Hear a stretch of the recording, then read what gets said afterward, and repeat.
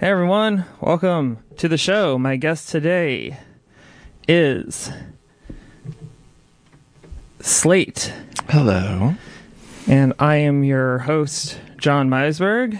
And today we are going to be talking about the Capitol Hill Autonomous Zone, or CHOP, as it's more commonly referred to.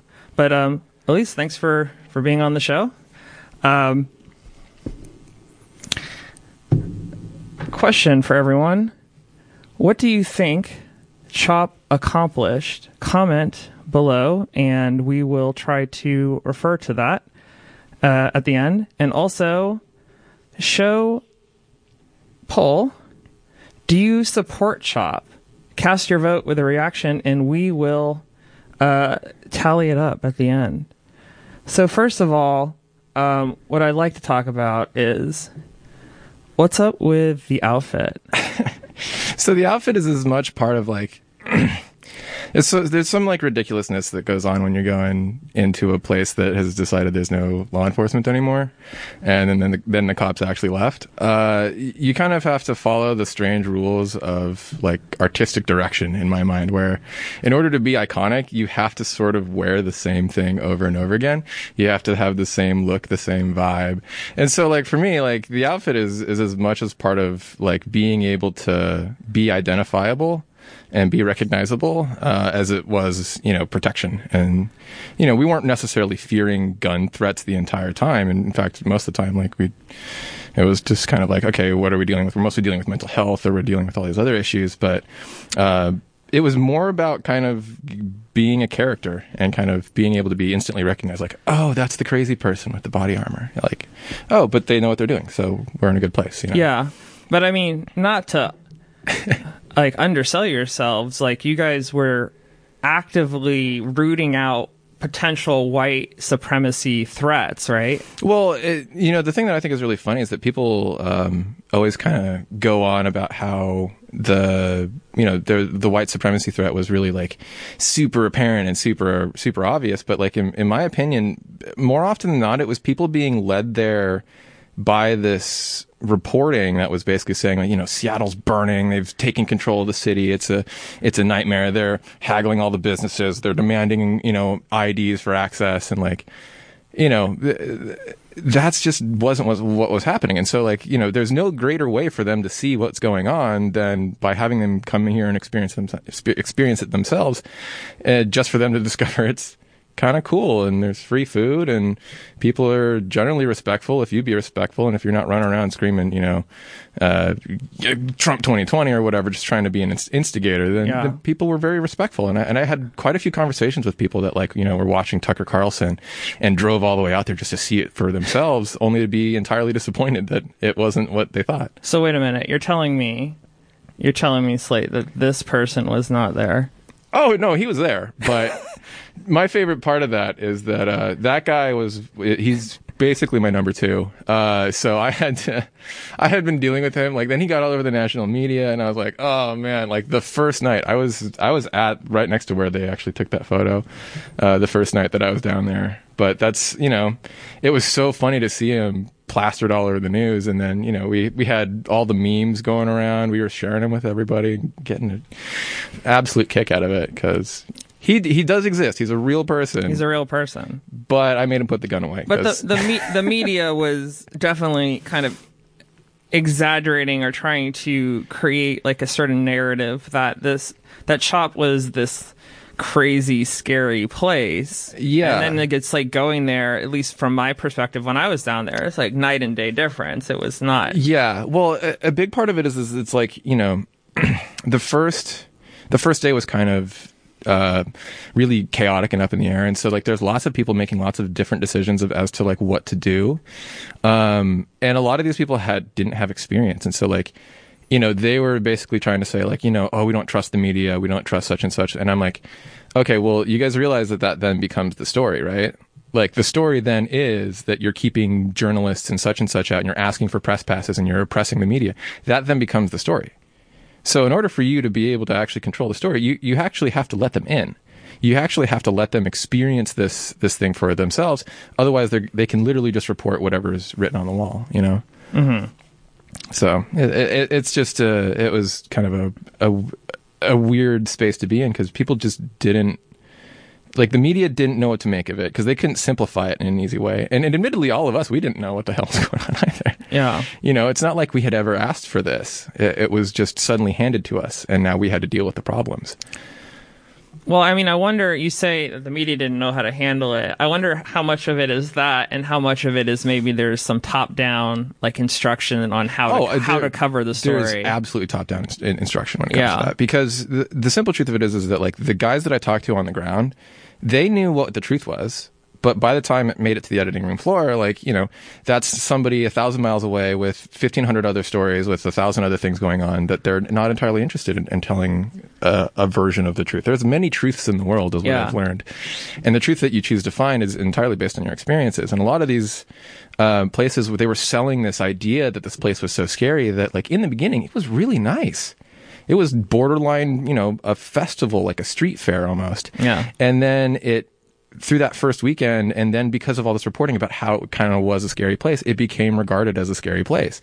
And then it becomes a self-fulfilling prophecy. So, like, I'm not going to say that, like, it's some big media, conspiracy to make everybody want to be in, it's not some big media conspiracy to, like, throw this thing under the bus, as much as it was that just, like, that's just what happens, is that if you say something's dangerous, it's going to eventually become dangerous. Yeah. I loved watching Fox News and hearing what they had to say about it. Actually, a friend of mine and I, we would turn on Fox News just to watch, like, Tucker Carlson talk about it, and we would die laughing hearing how they were describing it. And then you go there and it's like community gardening. And, like, my favorite thing is that was still there, like, way after. I went back there and they had kept it, because, like, it's still there. It's still there. The sunflowers are like the size of those trees. No, it's fantastic, because, like, you go down there and you get to experience it. You're expecting terrorists and all this other stuff. You're expecting everyone's dressed like me. No, there's just, like, one or two of us, and then there's, like, a family of 4 there helping plant corn for the first time. Like, I'm like, what is going on? This is such a... It was... I say it's the best job I never had, because I didn't have the job. Like, I just showed up, but, sometimes that's all it takes. But just, like, it was so many things to so many different people, and so many different people use it as an opportunity to express so many different things, so many different ways. In my opinion, it's like one of the greatest, like, little tiny artist collectives that ever happened in Seattle, and then just, evaporated when it went away. But for a little while there, it was just a very strange place to be. There was always something going on. So let's just get this down. So formerly, like, what was your involvement at CHOP? Maybe how did you get involved in the first place, and then how did that transition into your current role? Well, basically what happened was that, like, I was covering the protests at that point, and then when I went down there the day after the police left, because, I got a phone call that was just like, hey, they just left. And I was like, what do you mean they just left? Like, no, the cops just packed up everything and are gone now. We have all of Cal Anderson. And I was like, oh, that's not good. And I went down there, and sure enough, like, the infighting had started that night. There was a whole bunch of infighting, and, like, Karma Sawant was down there. Or Gisham, I always mispronounce her name. But she was down there. Yeah, that's a hard name. Sawant was down there, and she basically was getting into an argument with all these different people that were all trying to talk to her and shout down, and it just turned into this infighting where, like, I immediately was like, ooh, we need to get something a little more organized about this. And then, like, I was looking around, and I just noticed that, like, all of these so-called security people that were there to, like, help, keep people from getting hit by cars, which was really our biggest threat the whole time, was being vehicle strikes. Yeah. Which is something that happened down there. Yeah, it did. Oh, yeah, and it happened twice. And so because that was fresh in everybody's mind, like, I was, like, realizing, like, oh, wow, none of these people know how to build a vehicle gate. None of these people know how to make it so that you can have access to, in and out of something while also doing it. So, like, all of a sudden I realized that, like, I'm in this strangely unique position to where, like, I know how to build all this little infrastructure with whatever we can find, and just be like, all right, well, this is our barricade at 12th and Olive, this is our barricade at 10th and Pike, and so I would basically just walk around, and this is literally, I brought a GoPro the first day, and I was just like, I like went through it just to see if I had recorded anything, because I don't remember recording anything, but I did find like a 30-minute clip of me just walking around from checkpoint to checkpoint, essentially, to all our security gates and access points. And just, pointing out things that are improvements and just being like, hey, no, I just want to try to get a kinetic stop vehicle barricade built here. So if you guys, if anyone's staying the night, could you guys park your cars in such and such a way? And I realized that like, that's all it took. Cause like I was listening to all the conversations that all the other people were having at the time, and no one knew what to do. Everyone was just kind of like sitting in this space of like, okay, well, we have this thing, and I'm here and I'm helping, but I don't necessarily know how to help the best. And so like a lot of what I was doing was just talking to people and just kind of being like, hey, no, well, maybe we should try this thing. Or, a bunch of Proud Boys show up with guns. What do we do? And the simple answer, like, should we try to like escort them out? Should we try to da-da-da-da-da? I was like, no, don't give them a target. They're trained the same way I am. They're not going to shoot at somebody who's not a threat. Hopefully. And if they do, well, then you have a no Russian situation where like it doesn't matter, because at that point, nothing you can do in that situation is going to stop someone from becoming a mass shooter necessarily, other than shoot back. But prior to that, all of these other incidences that could happen, like, having a shootout with this random group of Proud Boys, that's completely mitigated by not giving them a target. And so we just didn't give them a target. And then they came back the next day and we didn't give them a target again. And then they got bored and left. And that's what it takes. Sometimes it's about the long con, not necessarily just, I want to look this way. I got to be this way. We have to act this way in the media. We have to do this thing because we're these types of people. No, it's what is actually the solution? How do we get to the solution using the tools that we have? Because we don't have the means to push these people away. All we have to do is the means to make them bored of us. And that's a powerful tool in itself still. So we just use what we had. What I think is fascinating about this whole situation is that everything was improvised, and that there's no like company that hired you. No. And then there's no guy who's like hiring leaders to run CHOP. Like everything was this organic thing where everyone cared enough about, Black rights that they all were working together to find where do I best fit in to support this overarching narrative, right? Yeah, it was kind of this strange thing of like, how do I apply myself in a way that's meaningful? Yeah. And I seem to see that like across the board, where it was just people like we didn't have control over who was showing up. At no point can we say like, oh no, you're not part of security, because you know why? That guy can just walk around, say that he's security, and then mace a bunch of people, which he did multiple times. Did that happen? Oh yeah, that totally happened. Yeah, we had a guy that was he was a self-appointed sheriff, as we jokingly called him, and he would run around in this bright orange vest and just bear mace people and tackle people. He squeezed a round off once while we had 15 cops in a triangle formation, in a flanks formation in front of us, and I'm standing there talking to him. He squeezes a round off in the middle of the park because someone was playing music at 5 a.m. And it's like, guys like that are the literal reason why, like, of course we're going to look bad in the media, because if they're running, they just need to run a camera on him for an hour and he's going to do something stupid. Yeah. And so they did. They just waited around and just like, oh, there he goes. Oh, and he maced somebody, and we're off.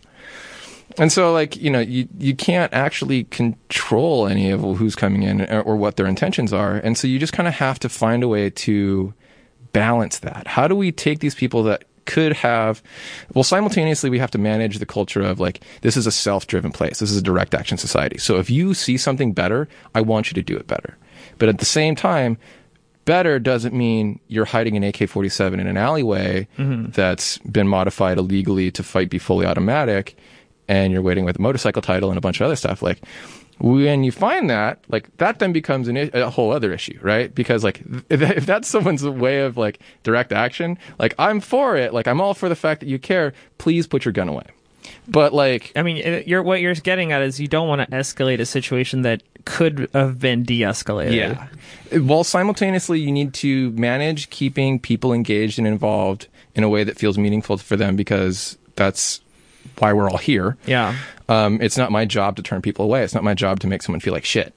It's my job to basically make sure that, like, of the assets that we have, that we're utilizing them in the best way to see a somewhat good outcome, whatever that meant. And what I found is that just, like, in time with doing all of this crap, like, we just found that there's just so many different people with so many different ideas of how to help. So I one of my favorite stories is a guy came up to me one day, and we had just closed the alleyway behind the precinct because it had been tagged. And there's residents that live in that alleyway, and they had enough, and I completely understand why. And so I met with them and kind of talked to them. They're like, look, can we please close this alleyway so that there aren't 30,000 people in my backyard? And that was something we did for them, and something we tried to do for them. And we would station someone there to keep people out of the alleyway. And then this guy comes just barging in one day while we're having a meeting, and I go down and talk to him. He's wearing Pierce County Jail pajamas, and is looking at the side of the building, and I'm like, what are you doing? He's like, oh, I'm going to give you guys free power. I'm like, what? You're going to what? He's like, no, man, see, I'm an electrician. I'm going to climb up onto the roof. I'm going to tap in. I'm going to tap into their electricity, and I'm going to give it to you guys. This sounds like something out of a movie. How the hell do you think I felt? I'm sitting there in this strange moment, like, is this guy going to go Ocean's 11 on us and just, like, jump up on the roof? And, like, what is going on? What? And so how do you manage that? What do you tell a guy that clearly just got out of prison, like, does not give a shit? Yeah. And or is he even going to listen to you if you tell him don't do it? Exactly. Yeah. He's not going to listen to you if you tell him don't do it. And, like, I tried, trust me. But he didn't listen. And so, like, as a result of him not listening, I was just like, oh, okay. I think I'm going to have to direct him into a way to where he's not directly inflaming the police department by doing this. So it's like, okay, well, have you checked the park? Because there's more people in the park. And so, like, even though I know that this guy's going to go do something dumb, I need to, like, vent. I need to, like, push that in a direction that doesn't make the cops swarm us for tapping into the police station and messing with their electronics. So you end up in this weird balancing game where you have to pick the lesser of two evils and be like, no, you should go tap into the power from the park. And he did. So, I mean, I legitimately don't know how, but I did find him a couple days later, and apparently he had set up a thing, and then Seattle City Light, or the parks, somebody showed up and took it down. But, like, yeah, he actually did tap into it. So he could have very easily, like, very likely just climbed up on top of the police station and tapped in there if he wanted to. Wow. Yeah, and that's where you're like, okay, I have to manage the talent and the talent of these people, where, like, these are like, I have an event coordinator here that's making my dispatch run solidly. We know exactly who's where. We know exactly how many people are on exactly how many corners. We're able to manage it to a point where I can sit at home and just watch the feed of all of our information being shared with each other. And I knew that the situation was taken care of enough that I could take a nap. But once you get it to that point, like, that's directly as a result of handing your trust to these other people. But at the same time, you have to be like, please don't kill anyone. Okay, here. Yeah. And it's mildly I said terrifying. Please, now I'm going to sleep. I said please, and I'm going to bed, and I'd like to wake up without a body, please. Like, yeah. Can we just make that happen? Yeah. And it worked for the first couple weeks. And then obviously things kind of fell apart, but... And we're going to talk about that. Yeah, we'll get to it. But I will say, so from viewers' perspective out there, I think that something that people think about when they think, oh, you worked in security, is that you were protecting these people from other people. But it's interesting to hear how the inner workings of, like, what you had to do to manage the like you said, the talent, the people that were there. It's like helping them protect themselves. Yeah, because, I remember a guy who, thank God, I'm so glad I don't remember any of these people's names, because that way it's so much less of a security threat. I don't remember his name, but he was wearing a bright pink shirt, and he's sitting there and he's watching this guy who's clearly mentally ill and not in a good way. And when he's not in a good way, you don't...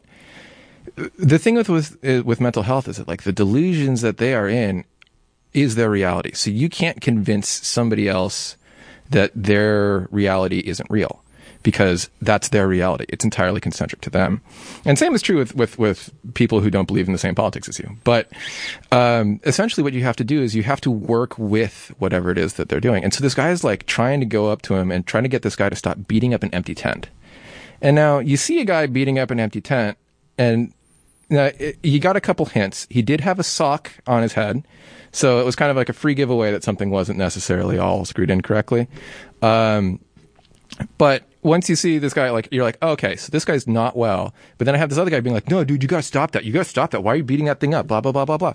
And so his intent is good. He wants this guy to stop being violent because he doesn't understand that, like, right now, this guy's got a direction. His delusions are taking him to only beat up a tent, an empty tent that he slept in the next night. So, like, he's directed right now. We don't need to do anything because he's not harming anybody. He's just beating up a piece of property that's likely one of his. So it's not our concern necessarily to step in this instance, because if you step in, you know what he's going to do? He's going to start beating you up like you're a demon that lives in that tent. Yeah. So you're hesitant to get involved. You need to be balanced in the way that you do that, because if you don't balance the fact that you're like, yes, so we have to do something, but we need to do that in a way that keeps him from hurting people. Well, how do we keep him from hurting people?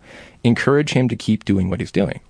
And so in this instance, even though, yes, it looks disturbing, the safer option of those two things is actually to encourage him to keep, taking care of the demons that he's beating up. And that's what he told me, that he, I took care of all these demons, and he's pointing to this thing on the wall. And I'm good work, buddy. I'm like, dude, good job. Yeah. Keep it up. You're making my job easier. And this guy looks at me like I'm crazy. Like, what did you just do? Why did you tell him to do that? It's like, watch, he's not going to touch anything else. He's going to keep beating that thing up for the next 4 hours until he gets tired. And he did. And, like, that's the whole thing, is like, sometimes it's not necessarily about stopping a situation as much as it is about controlling the outcome of that situation. Because you, as someone who wants to intervene and do good, you're trying to do that thing, but at the same time, by doing that, you're actually increasing your risk to both him and yourself, because you're now becoming part of a problem that you're creating a safety problem that wasn't a safety problem beforehand. So there's lots of times like that where people were like, oh, well, should we escort this guy out? And I'd be like, no, probably not, because he's just going to be back in an hour anyway. Like, and, especially with dealing with like mental health people, and like, there's so much of the mental health crisis as we dealt with was like, it was amazing, because people would dedicate 6 to 10 hours sometimes just on one person, and they would give it their fucking everything. And like, when you saw that versus like how I like, and I've dealt with police in the mental health capacity before, they show up, they sign a couple pieces of paper, and then they're like, all right, well, we did our evaluation, he's coming with us. It's a 15-minute thing. It takes 3 hours for them to show up. But by the time they get there, that's what their engagement looks like. And so, like, it was kind of really interesting for us to see, like, okay, what are ways that we can do this better? Because we have time and we have people. We actually have more resources, technically, than a lot of police departments do as far as mental health stuff, because we can actually do the thing that they can't, where we can dedicate the time. We can dedicate the energy and the effort. And there's no quota. There's no quota. We're not up against the wall. We're not having to go run off to a robbery call, because we are the robbery call in everyone's eyes. Like, everyone's like, oh my God, you guys are horrible criminals. And we're like, okay, yeah, but we didn't do anything. So it's kind of weird, because we ended up having this strange place where all of a sudden, we are still looked to be a solution for all these weird problems. But at the same time, like, people weren't expecting us to be able to handle all these things. Like, the fact that we were able to handle literally like 80% of what we were dealing with in the middle of it was all mental health crises. Mental health, fights, a lot of intoxication, things like that. And very few of it was like, oh man, here comes the police. Oh man, here they are. They're scouting around us. Oh, they're messing with us. No, that wasn't even it. It was literally just maintaining some semblance of normalcy, and just being able to treat people in this space like, hey, this guy is like, we're now actually running the largest homeless camp in Seattle, so we need to start thinking about it in that way. In Cal Anderson Park, or well, at the time, when you have 1,000+ people there, that's the biggest one in the city. Yeah. And so, and it's the most well patrolled. It's all over the media now, and we've got all these resources in here.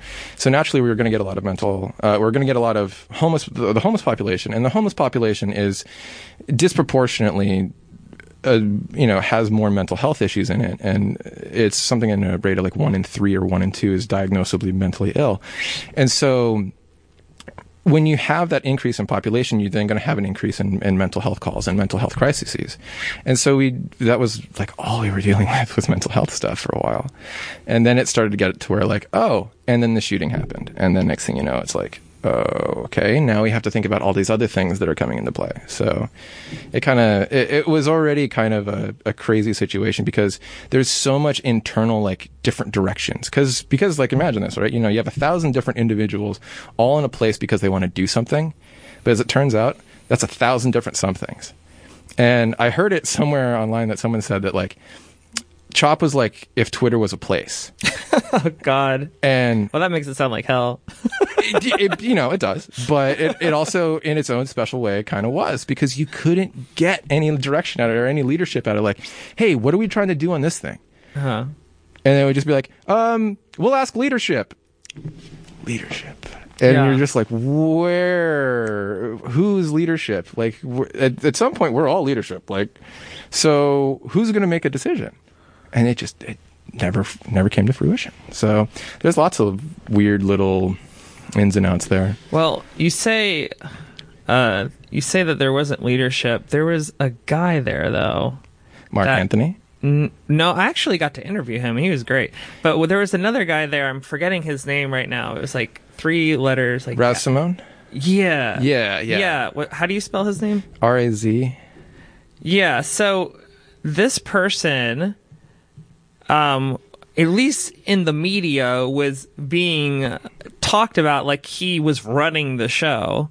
I mean, or one of the people that was running the show. Like, they were talking about it all over the news. Yeah. But again, this is like, there's no company that hired this guy. No, there's no organization. It's just like someone stepping up and being like, I care enough about this, and I've earned enough people's trust to listen to me, maybe the danger is that maybe it's sometimes who has the louder megaphone.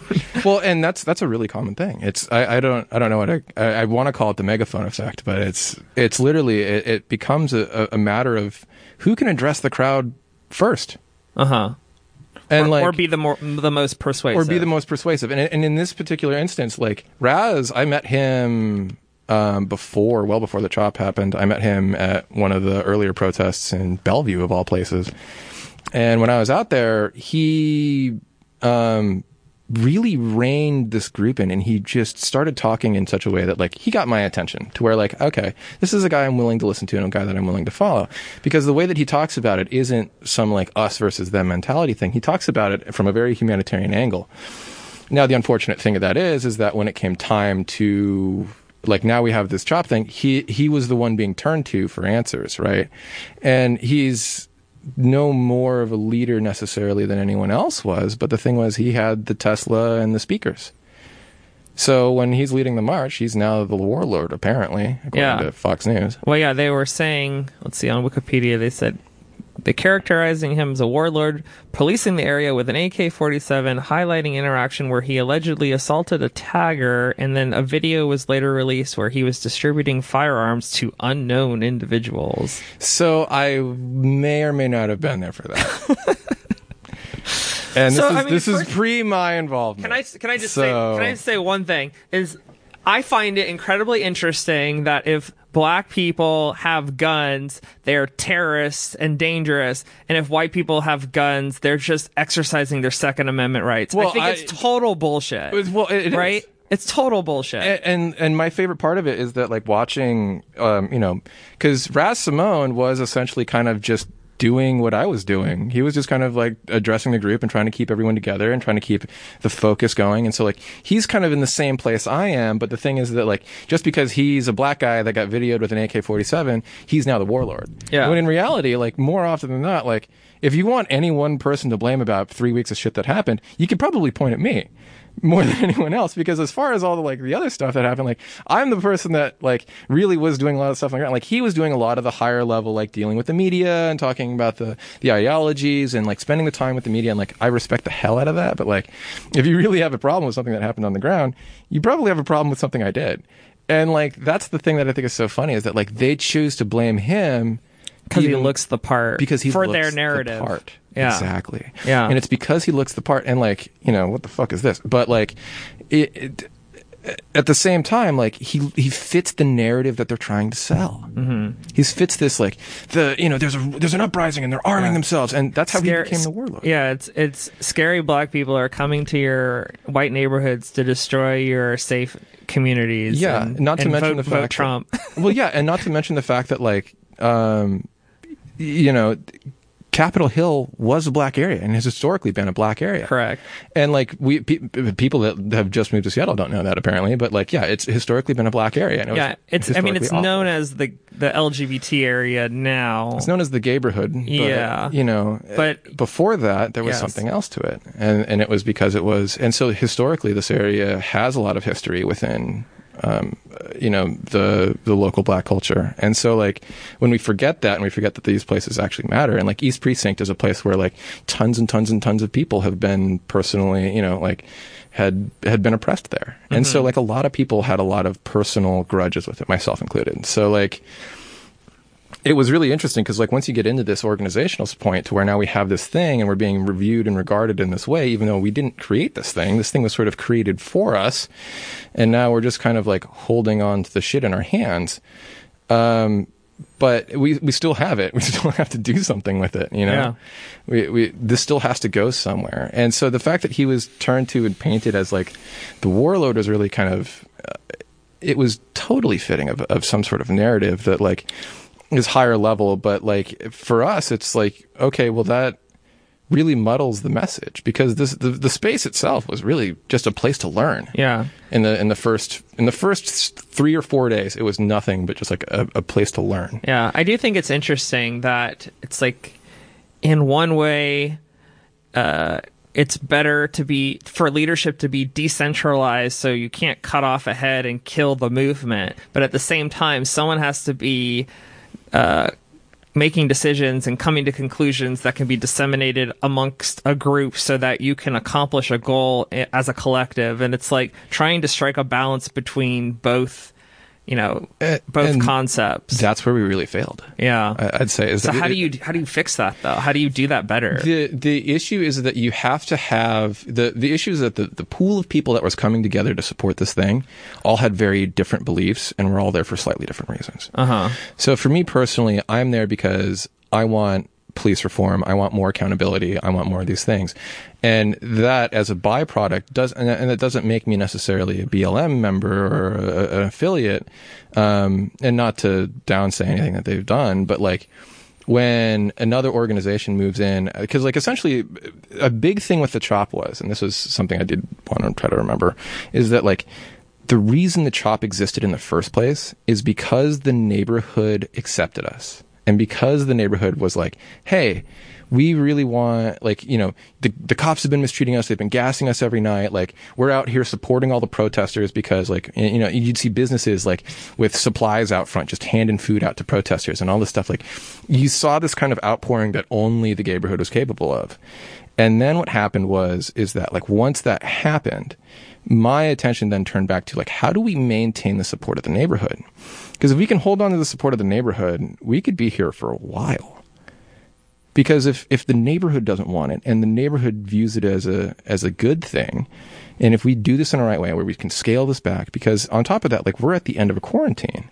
And when we're at the end of a quarantine, your occupied protest, even if you time it right and you get it right at the opening of all the businesses in the area, it's like you've been there for 3.5 months already. Because all the businesses already shut down. They're already inconvenienced. Yeah. The gun is already held to their head, and all you need to do is just be the person holding the gun at that particular moment to be able to make the demands that you want to make to get what it is that you want. The problem is that a collective of people, myself sort of included, I didn't really sign off on it. I was kind of a secondary person to just kind of go over the plan. But when they put the blocks in, they put all these concrete blocks in and around the area, that's what created the division, because a whole group of people understood that, like, we need to maintain our relationship with the neighborhood, because if we don't maintain the relationship with the neighborhood, we then become outsiders invading a neighborhood. Mm-hmm. But if we're enacting the will of the neighborhood and we're listening and respecting the neighborhood and letting the neighborhood act and function like a neighborhood again, and doing what the police couldn't do in that particular instance, which is give them a sense of normality without gassing them. So when you then we become a fixture of the community. When you say concrete blocks, do you mean what they put around the precinct? Are you talking about stuff like this? That. Okay. Yes, that is going to be the one. Okay. So you feel like so first of all, how did these get here? They got it there as part of an agreement. Like, so we had been talking with Seattle DOT and Seattle City Light and Seattle Public Utilities. Or not Seattle City Light. Well, Seattle City Light was there occasionally, but it was mostly Seattle Public Utilities and the Parks Department. And so between those three, like, I'd have meetings with them pretty much every morning, just kind of saying like, hey, you know, just giving you guys an update. This is where things are right now, and just kind of like, and you know, it was just things like that to where like we actually did open lines of communication with the city. And so we were actually in a really unique place to where we were working with the city. We occasionally did have to work with law enforcement on higher level crimes, and we would do that. And, you know, like when we found the full auto illegally modified AK, like that had to go to the ATF because otherwise we're obstructing federally. And that's a problem. And that's a crime we can go to jail for. So we don't want that. So we basically ended up having in this strange balancing act where we're trying to figure out exactly how to just keep things going forward. And like, so the city wants to be able to have garbage service and fire service to these two buildings. And what ends up happening is there's actually a gas leak one day in one of the buildings, and the fire department didn't have a way to get in. And so we had to actually come up with a plan to enable them to get in to be able to respond to an emergency if something does happen. And so that started our lines of communication with Seattle Fire Department. So then we got to know Chief Scroggins really well and talked to him a lot, and dealing with all these different people from the city. And so we were actually in a very unique situation where we could have actually, there was a plausible way for us to have integrated that within part of the systems, because we were already working with, because like, you know, in my mind, there's a bunch of things people don't think about when it comes time to disaster, right? And I'm a disaster relief professional. So like, or am a disaster relief professional, but like there's a couple things that people don't think about, and it's garbage, it's food, it's water, it's shelter, and it's hope. And so like, we can't run our own garbage service, and we need to be able to manage that. So like, that was one of my first priorities. I was like, oh wait, we got to go talk to whoever is going to give us garbage. And so we started talking to Seattle Public Utilities, and they started dropping us, you know, dumpsters in places, and they would come by and they gave us porta potties and all these other things. So we actually got a lot of infrastructure from the city. Yeah. You know, something that I think about though is, it seemed like the city wanted to shut this down sooner than later. Why would they give you all the resources to help you continue? That's strange to me. That's part of it that's also very strange to me. They're like, we don't want you there, but also we don't want you shitting on the floor. Well, I think the thing is that they didn't want to have to clean it up any worse than it was going to be. Uh-huh. And I think that's, you know, that's a safe bet, honestly. Yeah. And it's a good way to build rapport with, I mean, I still look positively upon all the people that helped us. Because even though they don't necessarily have to agree with us politically, it's the fact that they chose to help us and chose to help humans being humans, despite the fact that they might not agree with us and that we were making their jobs a lot harder. Mm-hmm. And because we were making their jobs a lot harder, like, naturally they want to have, you know, they want us to be able to, they want the rest, I think the big thing is they also didn't want the neighborhood to feel abandoned. And so that's also the other thing that we tried to do, is we really tried to make it possible for them to run their garbage. And so like, we'd like, you know, let the trucks in at a certain time and they'd go around. And, you know, there's always all sorts of interesting issues when someone who's mentally ill is like, oh man, someone must have thrown my stuff away. And it's like, no, your stuff is over there. Like, no, someone threw their own stuff away, and they're jumping into a garbage truck. Like, that then becomes a unique problem. And I'm sure that truck driver has not had to deal with that since or before, but like, you know, I did have to body check a 5-foot woman, a 5-foot almost naked woman, into a window so that she wouldn't jump into the back of the garbage truck. But like, wait, why are they jumping in the garbage? Oh, to try to get their stuff They back. think that their stuff's in there. So they're digging through it. Like, they're trying to dig through these bags of garbage. And we're just like, okay, can we let him finish getting garbage? Because like, this is a big deal to the city. And like, that's the one clip that Tucker Carlson shows on Fox News to describe CHOP. It's like, and then he photoshops in a guy with a gun. Naked woman jumps in dumpster to find her AK-47. Yeah, exactly. At CHOP. Yeah. No, and I just remember like all the stuff, like seeing I remember watching Tucker Carlson one night just for shits and giggles, and pull it up, and there's a guy walking around with an AK, and there's a mentally ill man, and another mentally ill man, and another mentally ill man. It's like, do you think that this is just a colony of mentally ill people that can somehow self-sustain this entire thing without the whole thing falling in on itself, or are you just trying to fearmonger to your audience? Yeah. Oh, it's the second one. Of course. Yeah. Of course it is. So, here's something that I thought would be interesting for us to do is I have the timeline of CHOP up on Wikipedia, and I thought what we could do is go through like that timeline, and maybe from your perspective you could share anything that you saw from your perspective that would be worth sharing, or maybe something that you feel like the media did not describe accurately. And I know you said that, you know, you were you were there to witness some of the things that happened, like that I would just say are worth sharing. So let's get into it. So where do we begin? So for the viewers out there that have been not really following this too closely, I'll just start at the beginning. So it says protests over the killing of George Floyd and police brutality began in Seattle on May 29th, 2020. For 9 consecutive days, there were street clashes in Greater Seattle involving protesters, the SPD, Washington State Patrol, and Washington National Guard. So I remember seeing this happening live, and this was in downtown Seattle, like closer to like Pike Place Market area.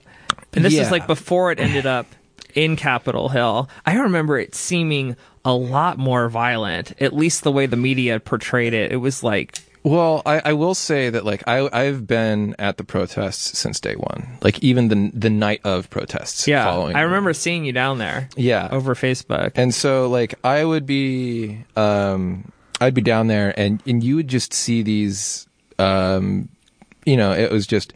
I remember the Saturday when we went down, and it had officially kicked off. Like there was like we were driving through an hour before it started, and you could just feel in the air something was wrong. Like there was an absolute tension in the air that was palpable. You could cut it with a knife. You could shape it into your favorite nearest, you know, jack-o'-lantern thing. Like you could make a jack-o'-lantern out of the tension that day. It was so palpable, and so like the protests that kicked off. It started allegedly because SPD started firing tear gas canisters at a crowd that hadn't even fully assembled yet. How true that is, I don't necessarily know because I wasn't there. I'm not going to reaffirm something that I didn't see for myself. But like, what I do know is that by the time I got down there at 3:40, there was a car on fire. They were breaking into the Old Navy. There was SPD only had control of in total 2 square blocks of the entire city. So they did not have control over that situation. And so that first weekend really kind of set the tone for what happened through the next week, where like, it started downtown, it started in the downtown core. And then the next day, which I thought was really sweet, is a bunch of people, myself included, like went out and just cleaned everything up with grease and like elbow grease and whatever cleaning products you could find. Everyone just kind of went down there and started cleaning graffiti off of stuff. And that was really special too, because like a lot of the people that I talked to that morning were people that were there. And so like it started to become this stranger, greater, bigger thing pretty much immediately. One of the things that I remember is Seattle is a pretty progressive place in the first place. And when it comes to protests, it seems like everyone comes out, not just like your like typical like what you think a protester looks like person. And like you would see children in the streets with their parents going like, yeah, Black Lives Matter. I was like, this is awesome. It's great. This is awesome, but and also then, like, then this happened. Yeah. Where this made national news. This was like one of the biggest stories. This, you know, they ended up macing this little girl in the face. And people got really upset about this. Like Officer really upset. Campbell. Like obviously you shouldn't mace people unless they really deserve it. But like, I think that there's something about macing a child that I think is just a little extra shitty. And then you would hear online, I'll never forget having this debate with some of my friends. I had some people say, well, they shouldn't have brought her there. It's the parents' fault. I'm like, is it? Or is it the police's fault for macing the child? And then you get into that stupid argument. Well, yeah, go ahead. And like, I think it's really interesting because that particular incident, it highlights just some of the beginnings of the moral questions that can be asked. And it's one of the many ways that you can subdivide. Like, in my life, I was always taught to stand by what you believe in. And I was taught that at a very young age. And so like, if that's something that, and I was taught that, and I was taught to listen to that instinct from a super early age, because without your ability to like go out and so like I've had my own ideology since I was like 10 or 11. I used to call into radio shows and go off about politics, and they'd be like, "How old are you?" I'm like, "I'm 11." And they're like, "What do you know?" And I'm like, 11. "I'm paying attention," and I'm pissed. And like, that's kind of the thing that it's like, so if you have this young person that's out there that's what if that person does believe in something, and then and then like on top of the fact that like what, their opinion shouldn't matter because they're younger? Yeah. What kind of example are we setting like, for how are we posterity? What type of example are we setting for our kids? Yeah. And so like in reality, it's like if this kid's out there, and like regardless of the fact, it comes down to the use of force used by, in this particular incident, Officer Campbell, basically being excessive, right? Yeah, because the thing is, it's like you control, like, it's not like you spray that thing and it's stuck on, it's not like a gun where you pull the trigger and one projectile is going out and that's done. Like, that, you can't control that now. It's gone. No, you literally can just turn it off. You don't have to keep spraying the mace. Mm-hmm. No, nothing tells you that you have to hold that button down. Yeah. And so the fact that he sprayed a kid is like, that's your fault. Regardless of what the cause, rhyme, reason for them being there is, you sprayed a kid. So after that weekend, 14,000 complaints were filed against Seattle police, and 11,000 of them were related to that video. Yeah. No, I had a very fun conversation with the detective from the Office of Professional Accountability. Wow. And he was like, yeah, we got 11,000 of those done all at once. So it was kind of handy, but it was a real pain to go through them all. And like, imagine being that guy. He's like one of the guys that literally his whole job is to investigate whether or not cops have done a bad job. And now his job has just been made 11,000 times harder. Yeah, for real. So, continuing on with going through this timeline, in the beginning of June, so these protests, they began, and it says that tear gas, flashbangs, pepper spray were repeatedly used by police in these densely populated residential neighborhoods. On June 5th, the mayor issued a ban on tear gas, a 30-day ban, and it was kind of like, she said that she issued a ban, but from my understanding, everything that I heard from my friends who were down there, it was total bullshit that they were still using tear gas. What they did is they changed the compound of the chemical agent they were using. Okay. So they went from using CS gas, which is what they had been using and what they shot me with when I was down there. Oh, so you were tear gassed? I was tear gassed multiple times. Oh my God. Yeah. I was tear gassed multiple times. I was hit with pepper balls and then shot with a CS round. What is all that like? It sucks. Yeah.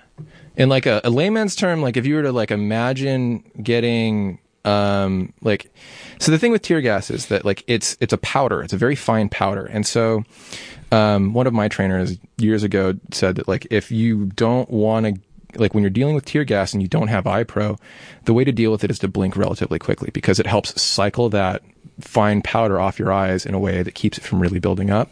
And so it kind of builds up at the edges of your eyes. Just the thing is, you can't touch it. And I fucked up and I touched it. So I touched my eyes, and then I couldn't see. And then because I couldn't see what the cops were doing. And because of that was going on, and then I was tangled in all my camera equipment. And so I go to reach up for my camera equipment, and I got shot in the chest with a 40 millimeter less lethal round. So the mayor saying that they are banning tear gas, it was mainly just to appease all of the complaints that came in, but there really wasn't an actual ban in the sense that they just changed the ingredients so that they could say technically they changed it. So from a media standpoint. Yeah, well, technically they did ban tear gas. They did stop using CS gas. Yay, good job, guys. Your workaround of deciding that like, oh wait, we could just use OC spray. We're just gonna use OC grenades instead.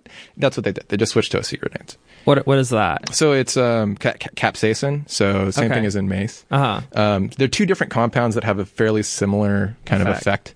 They both suck. Whereas like OC is more of a physical. Yeah. It's a different compound essentially. Basically, what they did is they just switched grenade types. Now, I guess devil's advocate, if I were to play that, police need to be able to have something that they can use if it's necessary. Not saying any of the actions that they took were necessary, but I do think they need to be able to do something if the situation warrants it. But I think some of the biggest complaints about what had been going on in this area is that they were constantly escalating the situation and using force when it didn't need to be used, right? And a big part of using less lethal ammunition and less lethal tools is that like when you're using them, you need to be able to have their efficacy maintained. So if you're tear gassing a group of people over and over and over again and they get used to it, they develop techniques to counteract it, they begin to make your less lethal armament less effective. The solution is either you have to change your tactics as to how you use that thing or just keep doing the same thing. And their solution really was just keep doing the same thing. They would just keep throwing tear gas grenades. And like you'd see like because it's like they didn't have to worry about any consequences of what they were doing. Well, the biggest difference that I got in this time of uncertainty that was really stuck out with me was my time covering the riot essentially in Bellevue, because Bellevue PD reacted in an entirely different way than Seattle PD did. They only deployed, I think, in total 3 or 4 tear gas canisters for the entire couple hours that I was there. Like they only deployed 3 or 4 in the first big group, and then they deployed maybe 8 or 10 at the end. Like the amount of gas used comparatively was so much less because they knew how to keep the tool effective. And so the thing is that, but when you build an expected threat profile against, you allow your antagonist to develop techniques and strategies to deal with your tools, you have weakened yourself by doing so. And so like that's kind of the concern with like being SPD. Like I remember the last day and watching just how fearless people were as SPD approached. They didn't give a shit. They had umbrellas, they had face masks, they had respirators, they had gas masks, they had everything that they needed to be able to counteract every single one of their tools. And as an officer, what do you do then when the only thing that gets these people to run is when you start shooting? Yeah. How bad of a situation have you created for yourself by letting it get to that point? And so like they just kept using it over and over and over again. They just keep dumping, CS grenade, CS grenade, CS grenade, CS grenade. And you'd see people there with a leaf blower blowing it the other way, and then another guy would kick it. And then they'd have to throw another one. And they'd just keep doing that. And so that's why the whole neighborhood got gassed out, was because the protesters were making them use more and more and more and more and more of these tools that were becoming less and less and less effective. And so now they're at this strange point to where like the only thing, like if you were a troublemaker, they'd hit you with a foam round, comes out of a 40 millimeter grenade. It hits like hell. But that's what they've been using as a way to now increase the thing. But like it's a less lethal round. It is technically quote unquote a rubber bullet. And so when now they're using all these, now they have to start graduating to using more direct contact techniques rather than area denial, which is what CS gas is. It's designed to deny access to an area because you don't have the appropriate gear. But the thing is, if you have the appropriate gear, it's no longer area denial. Yeah. And it is kind of like... It is a pain in the ass, but... Yeah, but it does kind of make it so less people feel like they can participate and exercise their First Amendment right. to totally. freedom of speech, Yeah, because absolutely. you're like, I can't be there if I don't have the right equipment to be there. Yeah, and Right to assembly. And that's kind of the crazy thing, is that like I think about just how much money I spent on a shit to be able to deal with a lot of the situations I was dealing with in the shop, and like I easily spent over $1,000 just on personal protective equipment, just for myself, like gas, facial, like respirators, eyewear, headwear, just everything. Like you end up making these crazy investments just to be able to voice your First Amendment right. And like, what kind of upside down are we living in? Yeah, I didn't see this episode of Stranger Things. Yeah, it definitely doesn't feel like it should be necessary to have to buy a bunch of equipment to, stand up for the rights of Black people. I think that it's really, really wrong. Well, it's telling. Yeah. It's very telling as to where our priorities are. Like, are we more prioritizing other people's ability to voice their... Because the other thing is, it's like, because of this strange way that like our society has been shifting in the last, I'd say, 20 to 30 years, we have this strange notion of like, oh, these people are doing this thing, but I don't understand their perspective, so clearly what they're saying is wrong. Like, when I am of a marginalized group. I'm queer, but like I have some control over that, right? And I listen to the people in that community that tell me like, "Hey, this is how that thing feels when these things are going on."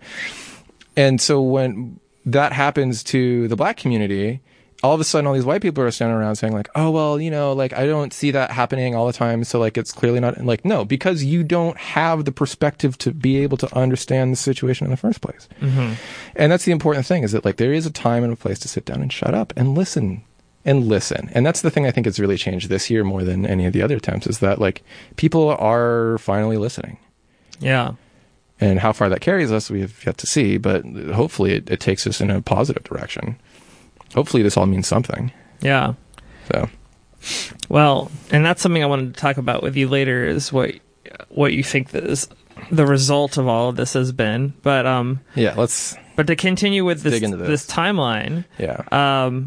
Let's see. On June 6th, it says city, county, and state representatives joined the demonstrators on the front lines. Mm-hmm.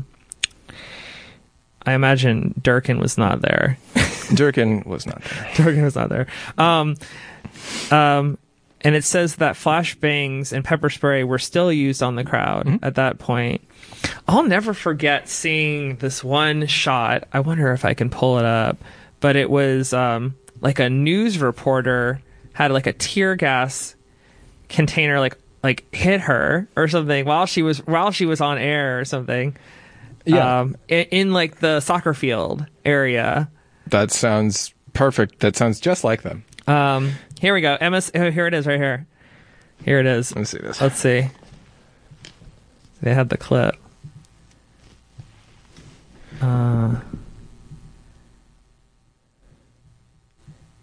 Let's see.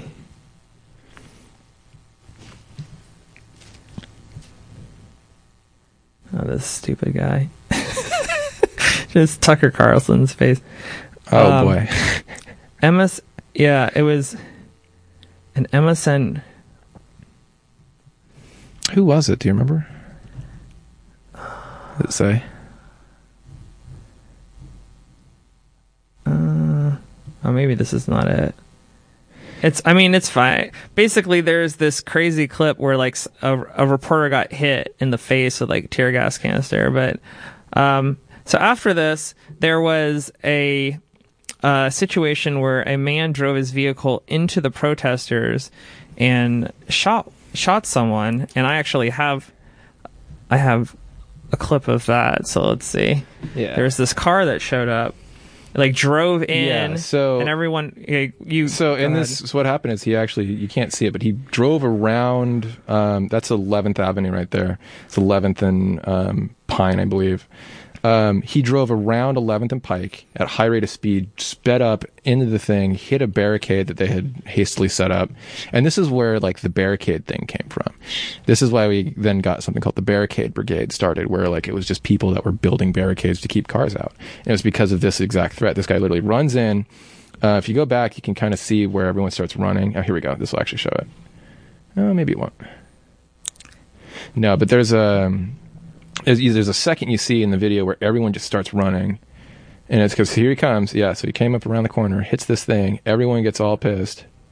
Because, dude, what are you doing? And then he whips out, pulls a gun out, and shoots the black guy. And shoots the guy right who was pulling him out of the car. Yeah.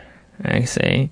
I wonder what this guy's case is right now with law enforcement. If he's going to get off for like quote unquote self-defense for being pulled out of his car or not. You know, as someone who's worked with enough scumbag lawyers, and he's probably every like I love like lawyers can be wonderful people and they're great, but all of them are scumbags at some point. So like his scumbag lawyer is probably something like saying, you know, hey, there's you know, he was in fear for his life, and he didn't know as to whether or not he would be ripped to shreds by this mob of people. But why did he drive down there? Because he's a moron. Because he's trying to instigate. His brother or cousin or somebody like that works for SPD. Yeah, so he is going to claim that he made a wrong turn.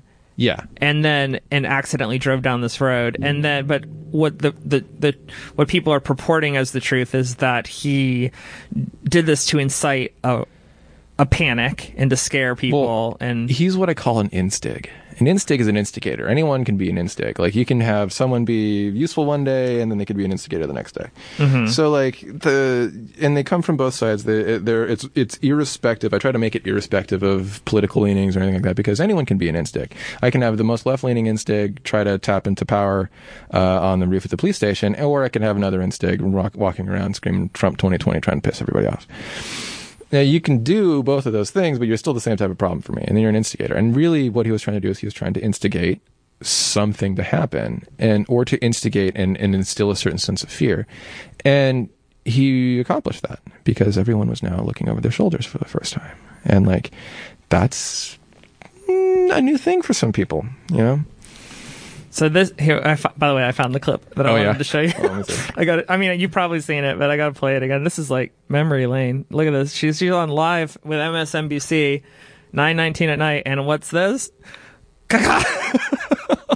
Yeah, unbelievable. Yep, that's some grade A reporting right there. No, yeah, I remember seeing that. I mean, like, holy shit! I used to live there. I used to live on 12th and Olive, like right there. I'm like, this is a war zone. Yeah. No, like literally, this is like blocks away from my old apartment. Yeah, but I just can't believe they were indiscriminately doing things to protesters, regardless if you were there to protect people, to report on what was happening. They didn't care if you were a medic, if you were a reporter. You're still at risk of being attacked. Well, it's because the freedoms of this country have just been apparently whittled away to nothingness for media protections. And that's actually that was kind of the running joke I had, is that like our whole job at the CHOP is to treat the media better than the cops do, and we did.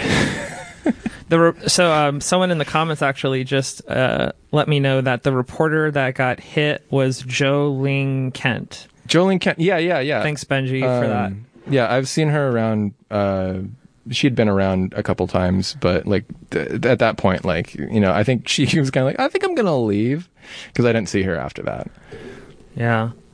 Okay, so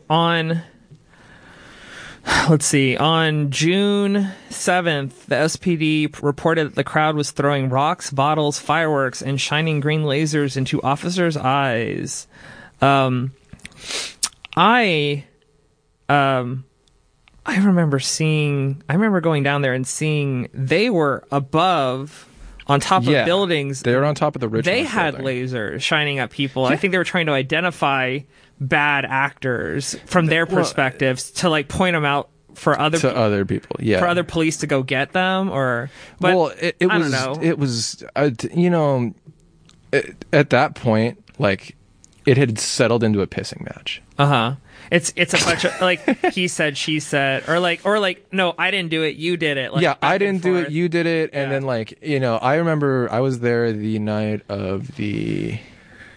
I don't remember. I was there a couple nights where it kicked off, and like every time it kicked off, it seemed to be like it was one side or the other. Like whose fault was it this time? And like on Tuesday it was our fault. On Thursday it was their fault. On Friday they left. So like it was a day by day thing of like, who's gonna fuck up tonight? And like it seemed like everyone was just turning up to find out who it was. But it was really interesting to see this, like, this is what created, it was this community, this coming together that created what ended up becoming the Chaz and then the Chop. Something, because everyone got to know each other at this point, because when you spend 10 hours standing in a sweaty box during a global pandemic when you're not really supposed to be standing in a giant sweat pool with 1,000 other people, because you actually give a shit about what's going on in your country. When you do that, and you end up making friends, and so like all these people were now starting to come for each other, and so you've accidentally galvanized the entire city against you. Like anyone that's showing up to these protests, they care more than a lot of the other people do, and like you don't necessarily get to know that because they've already made the connections. They're now fighting for each other in the same way the police are now fighting for each other, except it's personal, and it's not a job. They can go home. Like, the cops can go home. They can quit their jobs. But like for a lot of these people, you can't quit being black. Yeah, that's the whole argument against do Black Lives Matter, Blue Lives Matter. Like Blue Lives Matter is an occupation. It's not your race. You could take off the suit. You can't take off your skin. Like I'm going to straight up say this as someone who used to wear a uniform. Yeah. Yeah. Blue lives don't exist. Because as soon as you take that uniform off, and you put your hair into a ponytail, and then you skip down the street, no one fucking knows you're a cop anymore. But you can't take off being black. No, you super can't take off being black.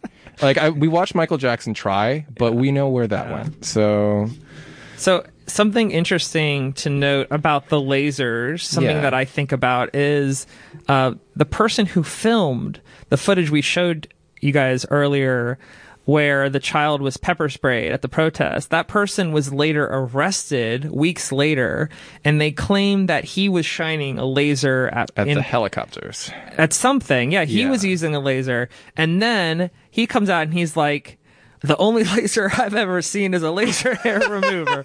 Is that he doesn't even own a laser. And so I thought it was kind of interesting that it started to feel like if you filmed at CHOP and you put the police in a bad light, that there could possibly be negative consequences. And it just feels so anti-American to me, or that we would feel like we're not able to document, not even slant what's happening, but document what's happening with our own eyes and show it to the world, that we could somehow receive a backlash for that, just for showing what they're doing. Yeah. Not even like trying to put it in Adobe After Effects and manipulating it to make them look bad. All I'm doing is like, if someone films it, it's like, you maced this girl. She clearly didn't deserve it. I showed the world, and now I'm being arrested, I can't say 100% this is true, but it sounds like he was accused, the laser thing was an accusation that is baseless. So I don't know. I mean, I can't speak to that, but it seems like it is, according to what he's claiming, that he doesn't even own one. Well, and that's like it's not an uncommon thing. And that's a big part of the reason why, like, when we would leave the CHOP, like, we'd have to run. We had our own routes. Everyone had their own route to shake tails. And whether or not that worked is a whole other thing. But like everyone I knew that was down there and that had to leave, like everyone I would start giving people routes. Like, hey, go through this thing, do this loop in this way. You'll know if someone's following you because they'll do this, or this. And like, because the harassment wasn't ever something based off of anything we would have ever done there. And that's the reason why I'm still paranoid about my identity to this day, is because if they can, they can extrapolate anything from any of the number of actions that happen down there. And they can say that you've committed such and such of a crime, but they don't need to prove that you have committed the crime to severely ruin your life. Mm-hmm. Because they can arrest you beforehand on those charges and keep you in custody until those charges are filed. and then they can file those charges, make you bail out, then have to go through this whole, and then do it the fuck again for anything else afterwards. Yeah. Because it doesn't have to be true for them to punish you. You don't have to go to matter. jail to have your life be ruined by cops. Yeah. Well, that's wrong, and it's unfortunate, but I do believe that it is our responsibility as Americans to continue speaking up about injustices and trying to recognize the opportunities for improvement throughout our country, including law enforcement, to just make this a better and inclusive and equal place for everyone that lives here. And I think that as long as that's like where you're coming from, then I think you can sleep at night and not feel like you've done something that, I don't know, I feel like it's important to do that. And that I am concerned about living in a country where people are afraid to speak up. That's scary to me, that we're being shown situations that kind of tell you implicitly, if you say something about what you see that is wrong, that could somehow get you in trouble. But if it's the right thing to do to say something, I feel like you need to, Well, I said, and I still say this a lot when I'm talking about whatever happened in the shop, is that like, I didn't decide to go down there to become this person. This is a coping mechanism for the fact that I was down there, and I just now realized that people want to know who I am because I'm starting to answer their questions. And so like, so much of like the chaos, and oh god, I just completely lost my train of thought. What were we just talking about? Well, sorry. This entire conversation stemmed from talking about the use of the SPD was reporting that the crowd was throwing rocks, bottles, fireworks, and shining green lasers into the officers' eyes, which then resulted in tear gas being used again, which we're going to get into. And basically, like, to try to tie something back into this, essentially, like, the escalation that SPD would say, like, they were throwing incendiary devices. They threw a candle. I remember that. I remember them saying it was an incendiary device, which makes me think about like a bomb or something. Yeah, well, an incendiary device would be, something along the lines of, say, like a, Molotov cocktail. That's an incendiary device. It is a device that creates more fire. But incendiary device sounds a lot scarier. Well, yeah, it's part of the media management, because that's the one thing that a lot of people don't realize, is that like SPD still has to manage their PR to some degree, right? They're like, oh crap, we just, so we just maced a bunch of people, and we need to find the sharpest things on the ground right now and take pictures of them. And like, I get it, I respect the fact that like you got to do that kind of CYA. Yeah, here we go. Seattle police literally tried to play off a candle as an incendiary device, which they tried to use as justification for trying to move the protesters away from the precinct and onto the I-5 to march to Northgate. You couldn't even be bothered to take the label that clearly says candle off before you posted it, claiming it was an explosive. I mean, I don't know what a candle could do. I guess it could technically set something on fire. I mean, it is by definition an incendiary device. Yeah, it's just because it does contain incendiary means. AKA, you could burn yourself on that candle. I guess. Careful, OSHA's coming. No, I just think it's goofy because like just the amount of like micromanagement they were doing to try to like spin this narrative one way or the other it was unremarkably the same. Like, of course they're doing this. It was not surprising at all. It's just kind of funny it's like a terrorist act from the Yankee Candle store. Yeah. Oh no. Updated news. I wonder what we've found out. Yeah. Inside, we've got candles. Yeah. It's like the soup thing. Soup for my family. That's like my favorite new like Antifa meme. And I like to say Antifa because that's not how you say it, but that's what Fox News says. So these Antifa,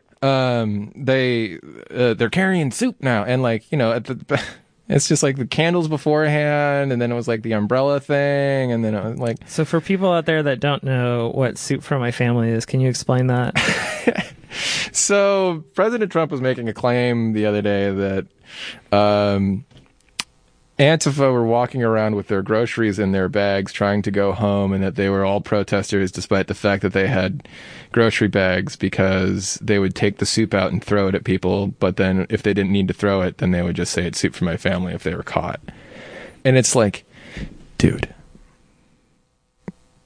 come on. We can grow better than that. We can do better than that. People out there that don't know, but a can of soup, you can really put some power in. Can you explain that? Hold on a second. Oh, you're looping over yourself. There you go. Yeah, wait a second. Let's mute those. I want to say those. To that, right? And then they have cans of soup. And they throw the cans of soup. That's better than a brick, because you can't throw a brick. It's too heavy. But a can of soup, you can really put some power into that, right? And then when they get caught, they say, no, this is soup from my family. They're so innocent. This is soup from my family. It's incredible. And you have people coming over with bags of soup, big bags of soup, and they lay it on the ground, and the anarchists take it and they start throwing it at our cops, at our police. And if it hits you, that's worse than a brick, because it's got force. It's the perfect size. It's made perfect. You know, when they get caught, they say, no, this is just soup for my family. soup for my family. The media says, this is just soup. These people are very, very innocent. They're innocent people. Oh my God. It's just my favorite. And also, by the way, thanks for the idea, Don. You gave thousands of people that idea. Mm-hmm. And also, you simultaneously made soup illegal. So I'm sure the stakeholders at Campbell's are really happy with you. Good job. So, I mean, would you say there's any truth to what he was saying?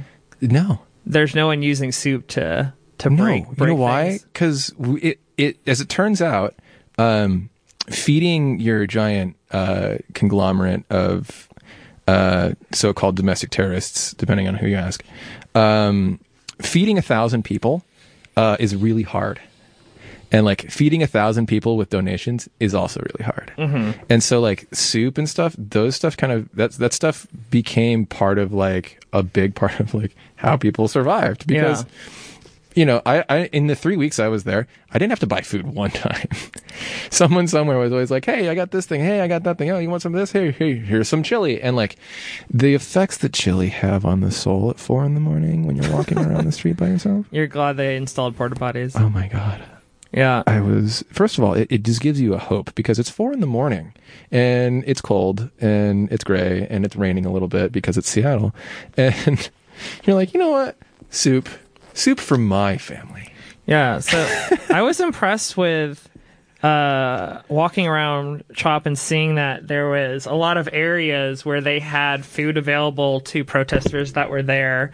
I would imagine to encourage them to not have to worry about that, so they can continue to help the cause. And like they had this one thing called the No Cop Co-op. Yep. They had free food and supplies there, and everything was donations. And I just felt like, you know, there's a lot of resources there, a lot of support. Well, there was a ton of support, and it was really interesting to see just how much support there really was. And this is something that was eye opening as someone who's from the disaster relief community. Yeah, is that like, in disaster relief, you know, we've seen big numbers and we see big donations roll in and stuff like that. But to see something this small with this much political so-called intrigue into it, like get this much support, it really changed our minds as to like, maybe we should be looking at the world in a different way. Like, what if we actually do a good job of managing these micro donations? And like, because these people aren't donating $100. They're giving, you know, $15, $20 worth of food. They stop at a KFC, pick up a couple things, drop it off. And then they'd, you know, read the list and come back the next day if they had something up.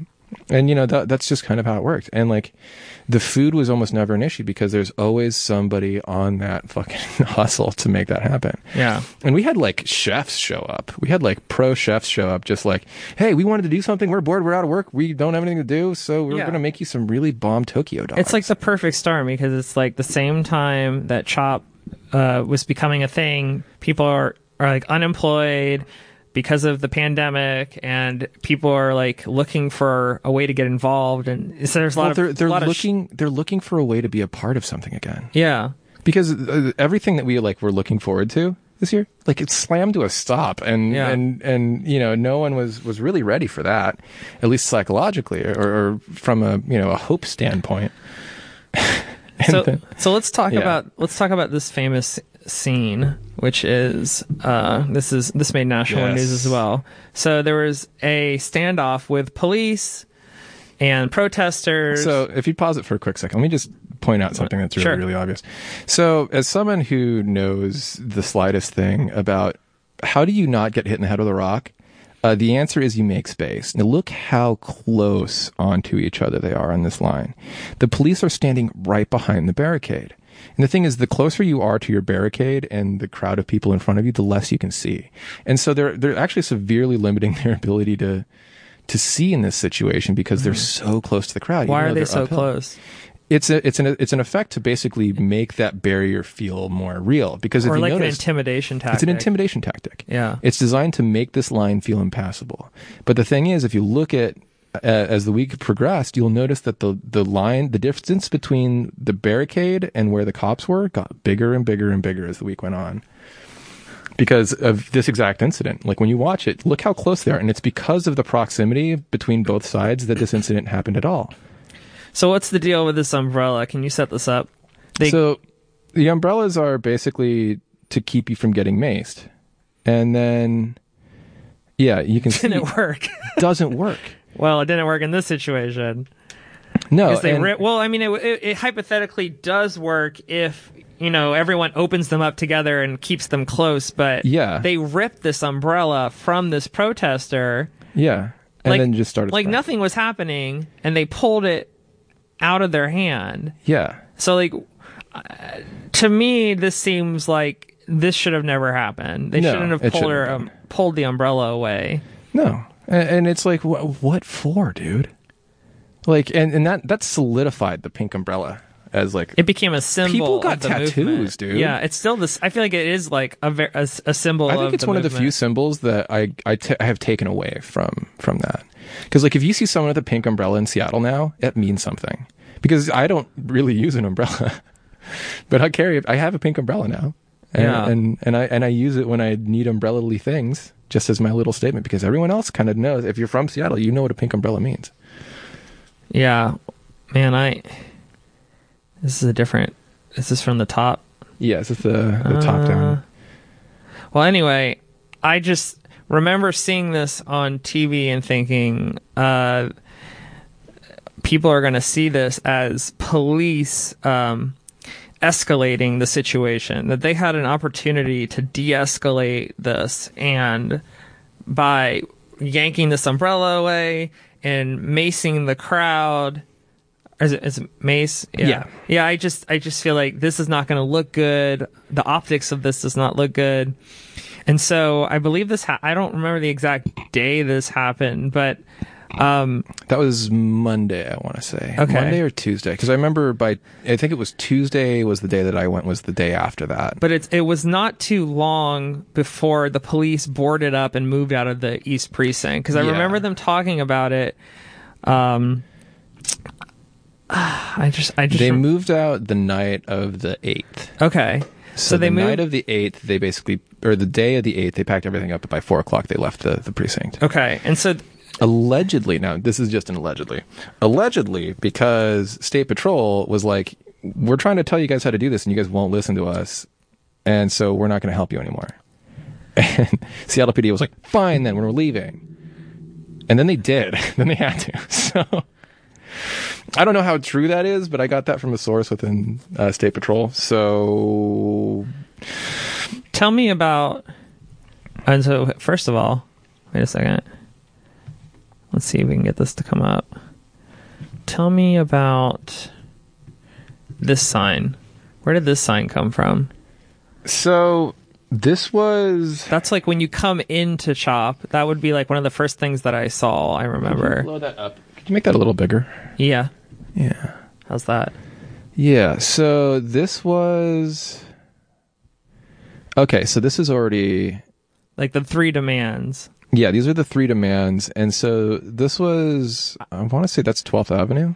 Yeah, I guess my first question about this is, how do demands arise for the entire movement if there's no leadership? Was there a group of people that got together and said, what do we want, and let's put it on this sign so that when the media shows up, they have something to all focus around. But then I'm just wondering, like, how does that messaging even get there if there's no leadership? I don't understand how they got to those three answers. I would really like to know the answer myself. Like, where did it come from? That's what I want to know. It's the Cotton Eye Joe of, like, when you're like, where did it come from? Where did it go? Because I saw the sign. I remember seeing the sign. I only saw it for a couple days.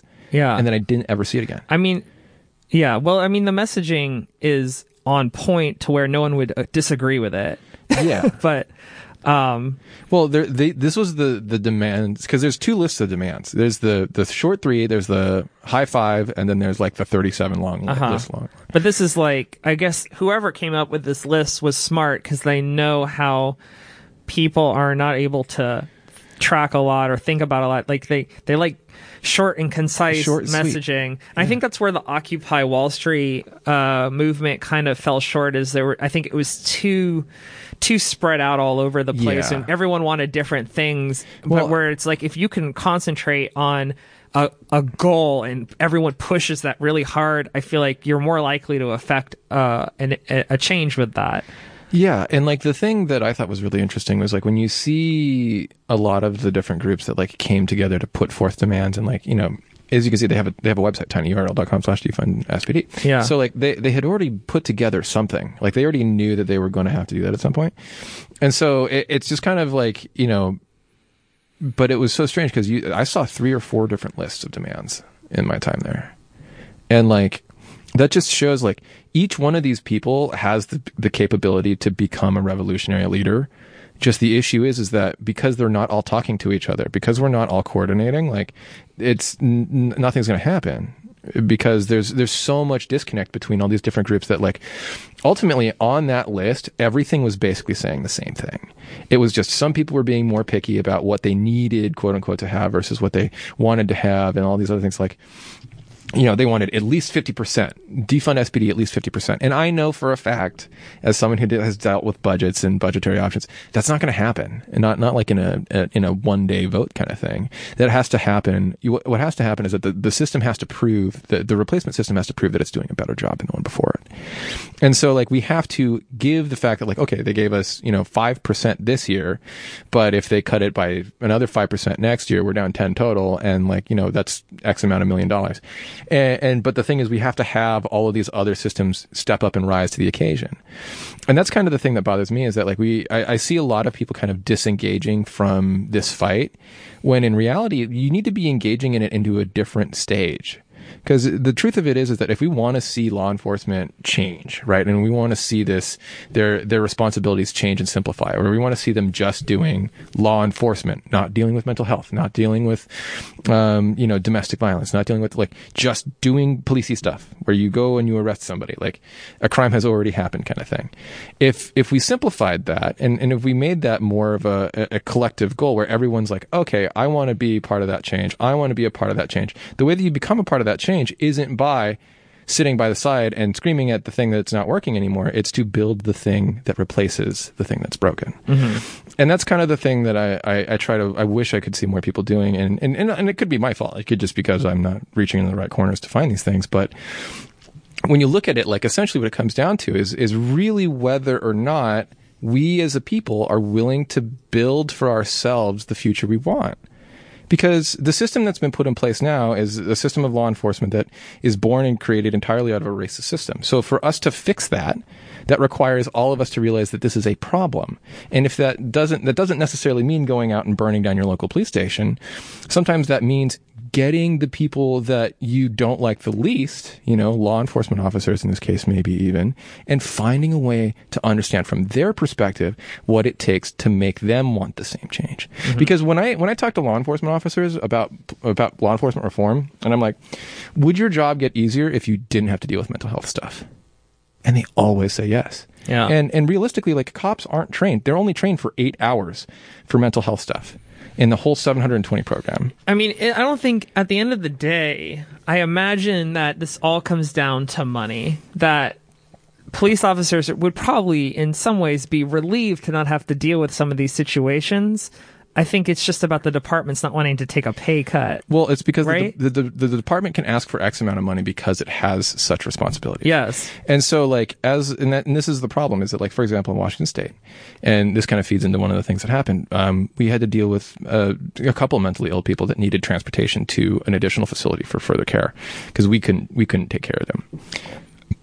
And when we had those situations, we had to call the police, the very people whose house we were parked in front of, that weren't very happy with us, and we had to get them to actually show up to help us with these mental health problems, because there was no other way. Because literally in Washington State, a law enforcement officer, a sworn LEO, has to sign the piece of paper that says this person is not fit for this, and then they can go in for a 24-hour protective hold, essentially, so they can evaluate their mental health and see if they get better. And most of the cases that we were dealing with, it was mostly drug-induced stuff, so I knew it wasn't going to be something where they're going to be in for long periods of time, hopefully.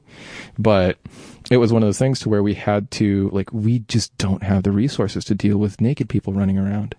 And, like, you know, we don't have the means for that. We can't protect them, we can't help them, we can't save them from themselves. So it required a lot to be able to get all these different, and, you know, you have to, I don't know. There's so many opportunities that you have in the world to where you can, like, make a stand and say, like, this is the thing that I want to see in the world.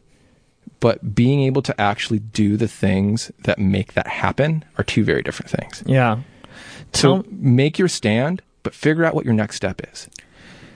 Tell me about, what was the environment like down there from your experience? From my experience. Yeah, I wanted to show.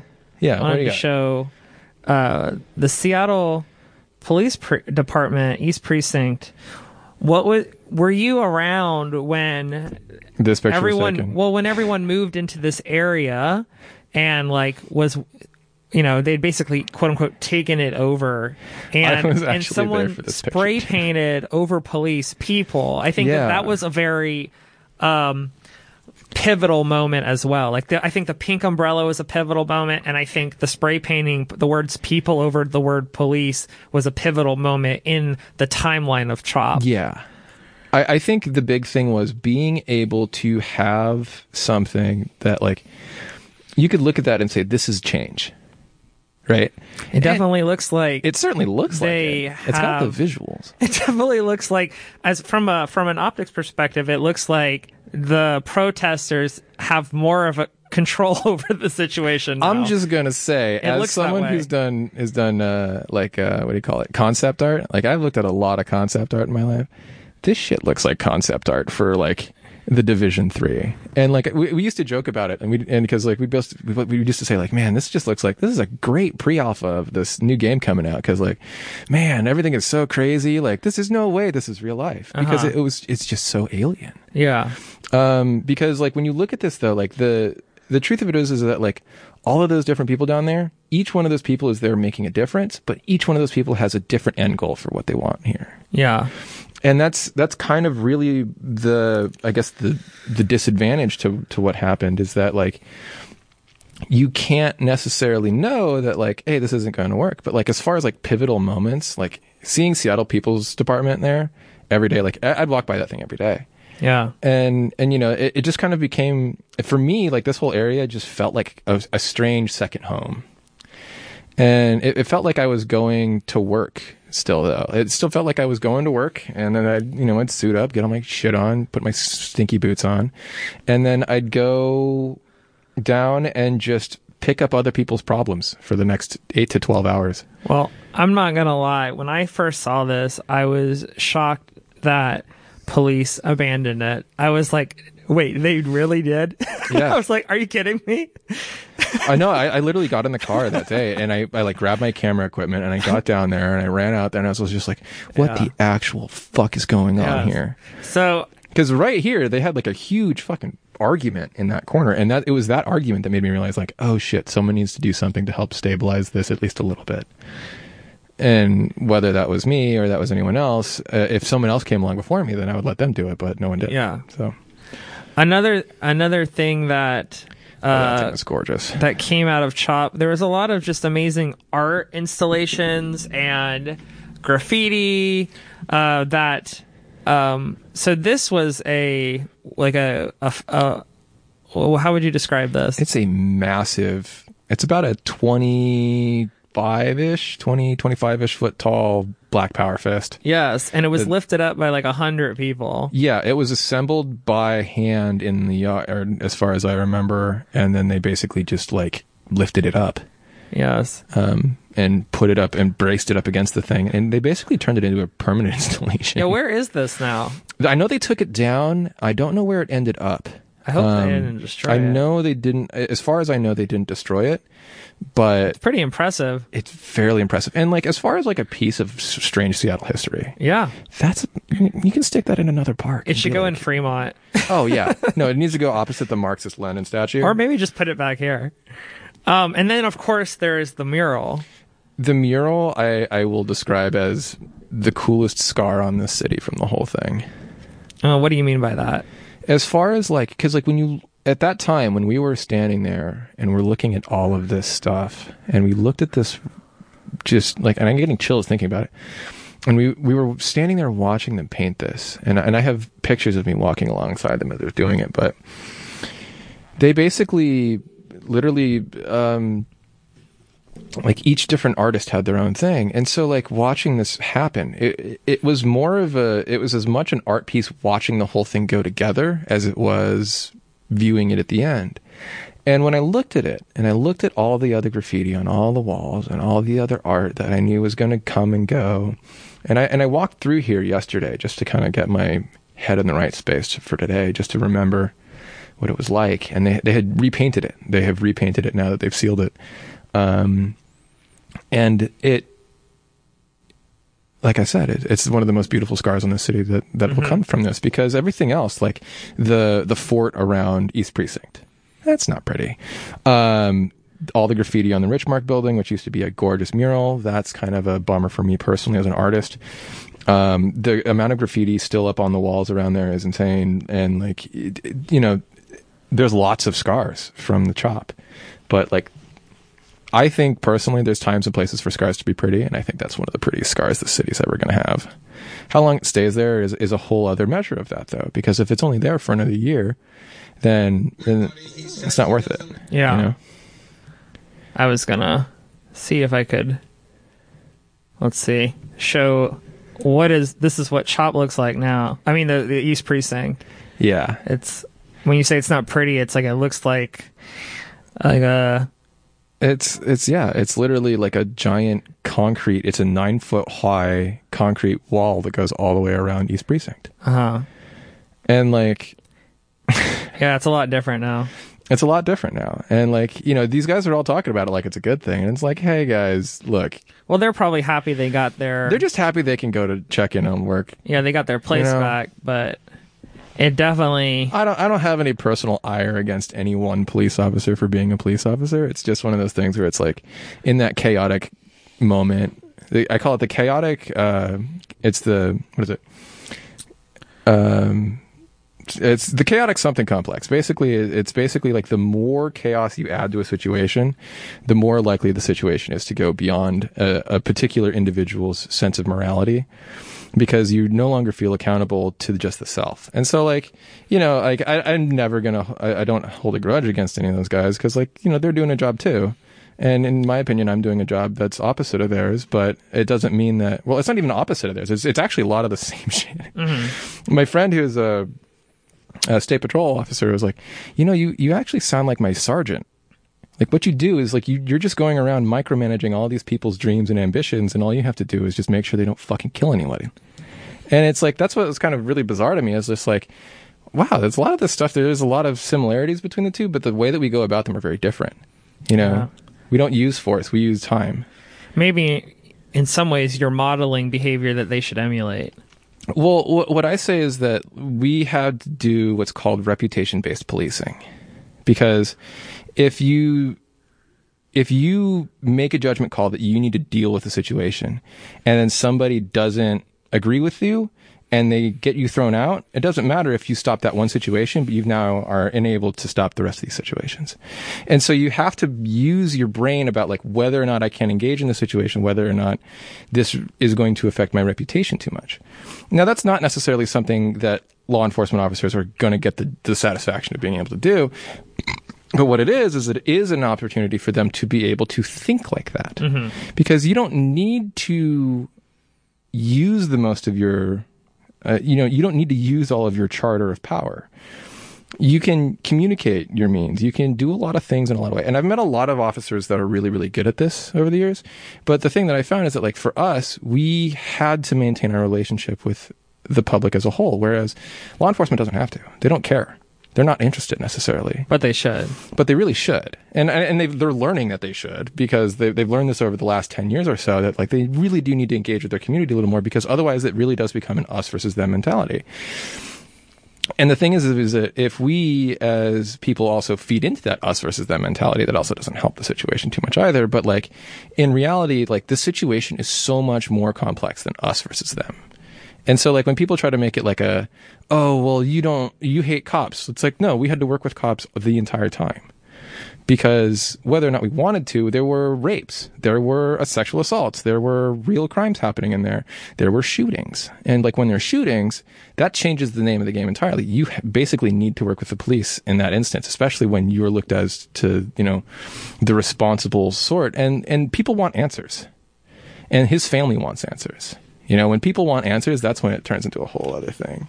Because now you're trying to, it's one thing to deal with mental health calls. It's a whole other thing to be like, time to do CSI. We're not going to do that. It's just not in our training. That's entirely within exactly what law enforcement is created to do. Yeah. So like, I think it's a really interesting example as to like the two worlds of like, what could you get away with without law enforcement? And what do you need law enforcement for? And so there's certain situations where I'm like, yeah, we need cops for that. There's just like, I don't want to deal, like if there's a mass shooting, you want cops for that. Yeah. You don't want to send in a team of mental health professionals to try to talk a guy out of machine gunning a crowd of people. You want guns for guns. Yeah. Sometimes you need guns for guns. And sometimes it's not, it doesn't feel right. And then sometimes it's not right. And then you looked at like what happened towards the end, and it wasn't. But there are times when you need that level of response. But having that come from a trained professional that has a certain set of expectations is actually really nice for that situation. So like, I don't personally have a huge problem necessarily with there are certain times where you need police, but it doesn't mean that they need to be responding to 80% of the calls that have nothing to do with them, Yeah. So, Trump, he was pretty outspoken about CHOP. On June 10th and June 11th, he was referring to occupants of CHOP. I guess it was called Chaz at the time. Yeah, it was Chaz. As ugly anarchists, and demanding that the governor of Washington and the mayor of Seattle, quote unquote, take back the zone. Mayor Jenny Durkin described the area on June 11th as 4 blocks in Seattle within a block party atmosphere, a common occurrence for Capitol Hill, stating it's not an armed takeover, it's not a military junta? Yeah, junta. Junta? What does that mean? Junta is basically a military force that occupies a government and then takes over it. Okay. So it's a military-run government. On June 14th, USA Today reported a festive environment, comparing the protest to a miniature version of Burning Man. So there's even a great sign where people were protesting the environment.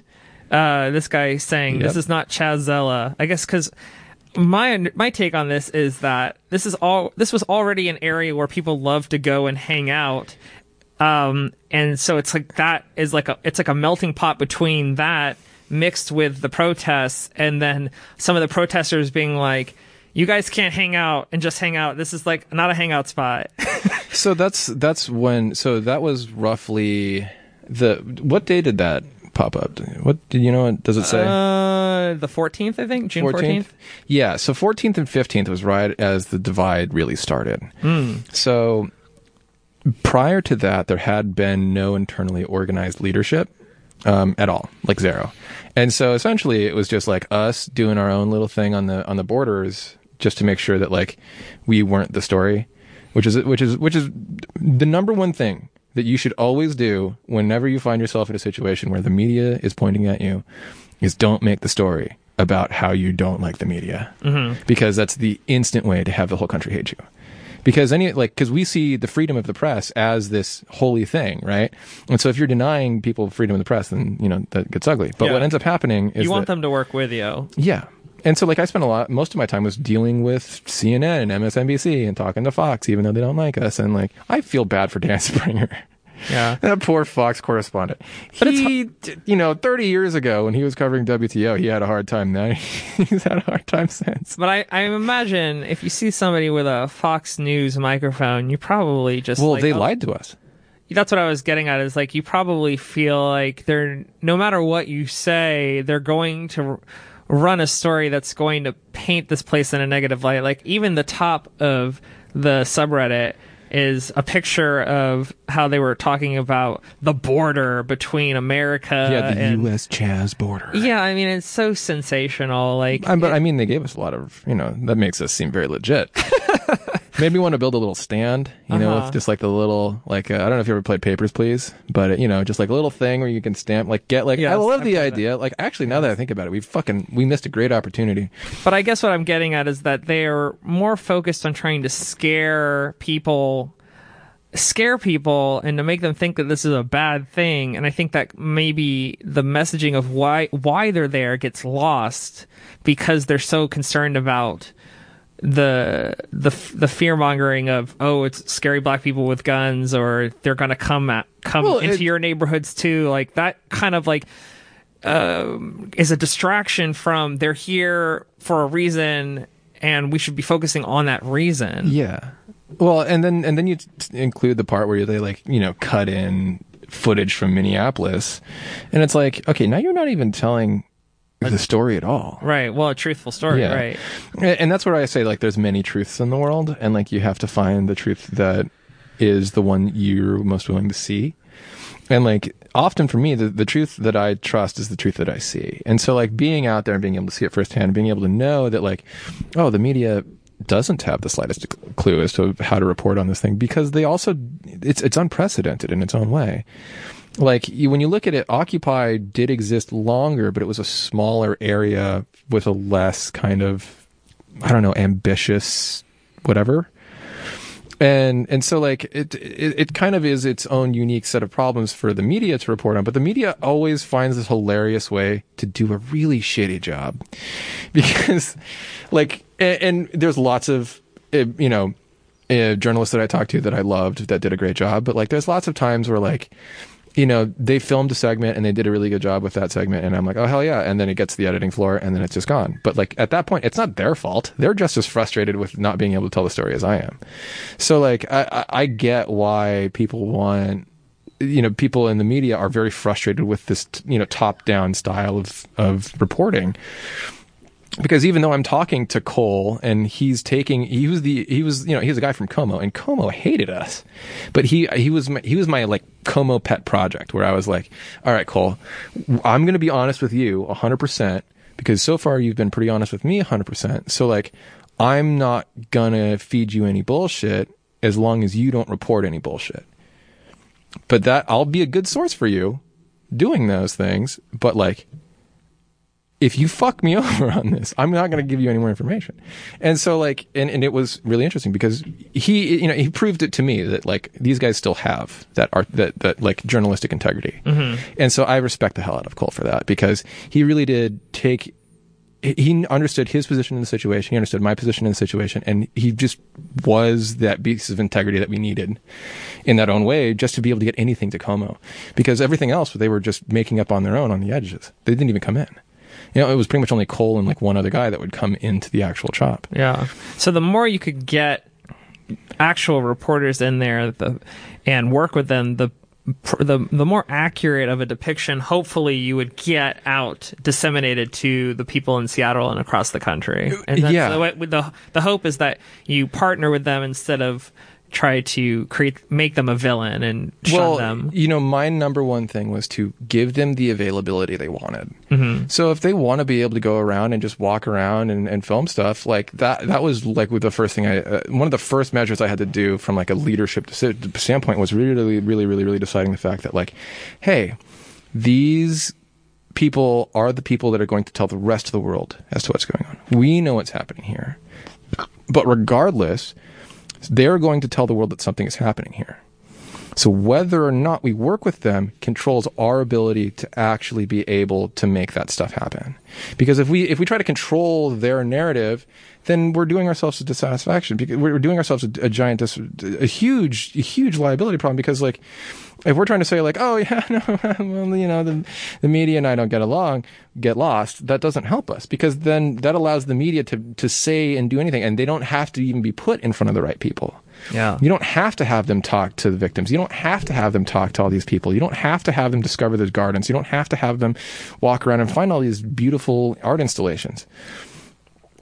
But if they do, then that's another piece that they can choose to reflect on, because these people still have journalistic integrity, and you still got to respect that a little bit, Now, USA Today reported a festive environment during the day, but there were also other organizations like the Star Tribune. They were reporting that at night the atmosphere would become more charged, quote unquote, as demonstrators would march and armed volunteer guards would keep watch.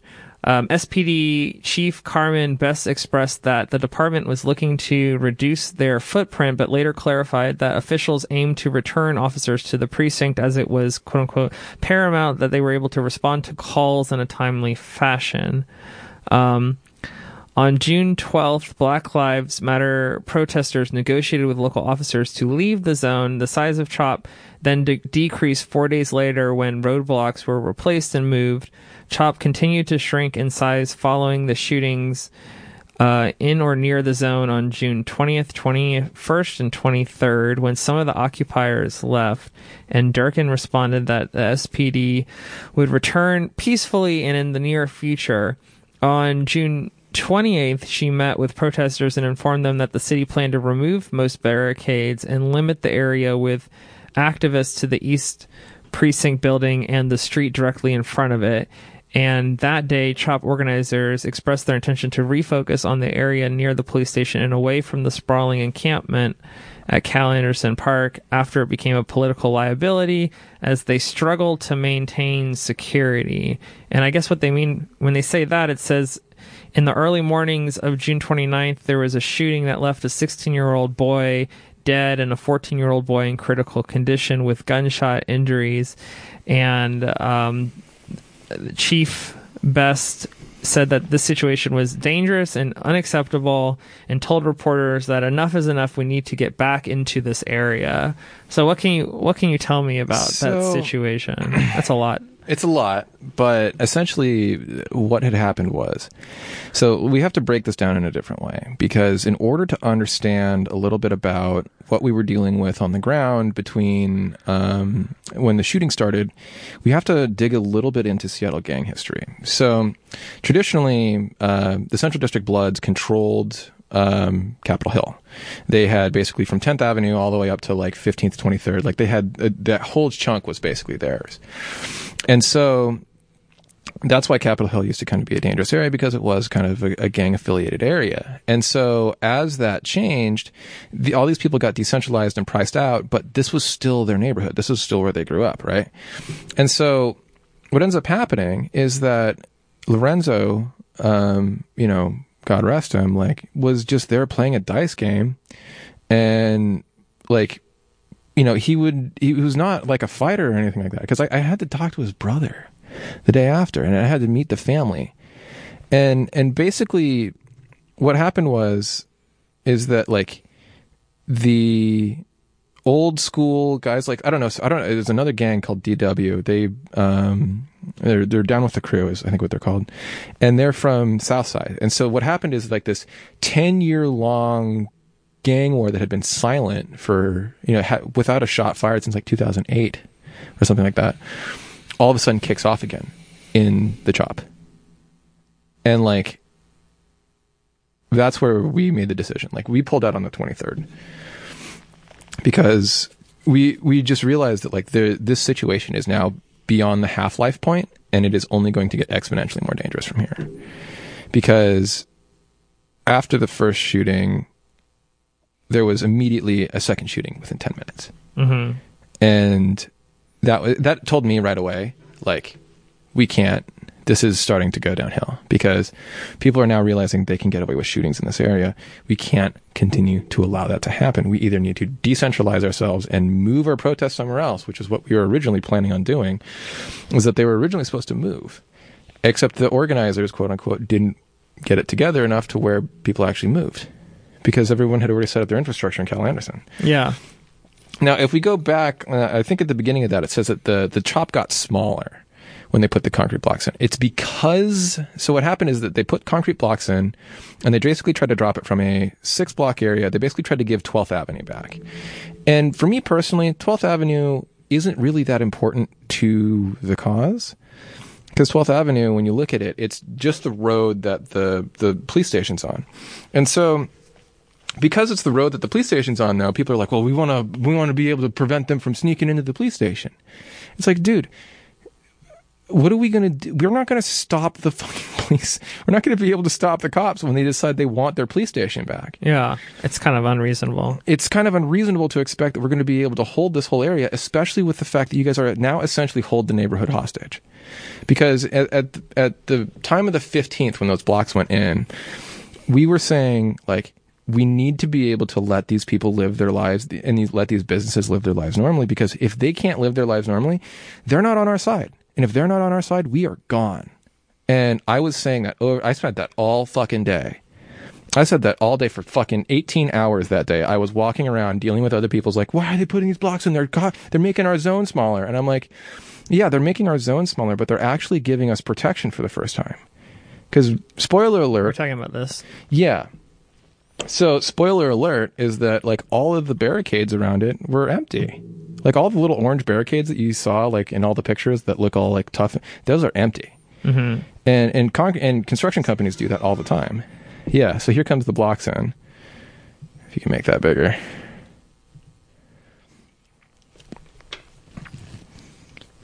Yeah, so that's no cop. But, yeah, that's them putting in these blocks. And, yeah, they bring them in with... And, like... I had a guy try to, like, block them putting in the blocks by, like, laying down in front of it. And I had to go talk to him and just be like, look, dude, they just spent God knows how much money putting in literal defenses for us against the vehicles that we are so afraid of. Why are we losing our shit about this? Yeah. And it was because they're like, no, this is them. They're just stripping our power from us. And they turned it into this thing where it was like, they're boxing us in... we're just going to become like, we're just fish in a barrel this way. And it's like, clearly you guys don't tactically understand that we are already a fish in the barrel. Yeah. And that's the actual plans that they put together. And so also no parking on the sidewalk. Some of the art there is still like, that's my favorite part of everything that happened was just the art there was amazing.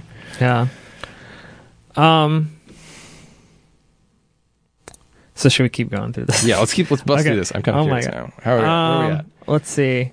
It's interesting to relive the timeline. Yeah, because when they put the blocks in, essentially what happened was that it was that same day that a lot of the Seattle BLM people showed up, and they hadn't been there before. So I was kind of like, what do we do with this group of people that doesn't necessarily know the situation as well as we do, but they're black. They're telling us what to do, and it's our time. We're supposed to be shutting up and listening, but at the same time, the things that they're telling us to do are stupid.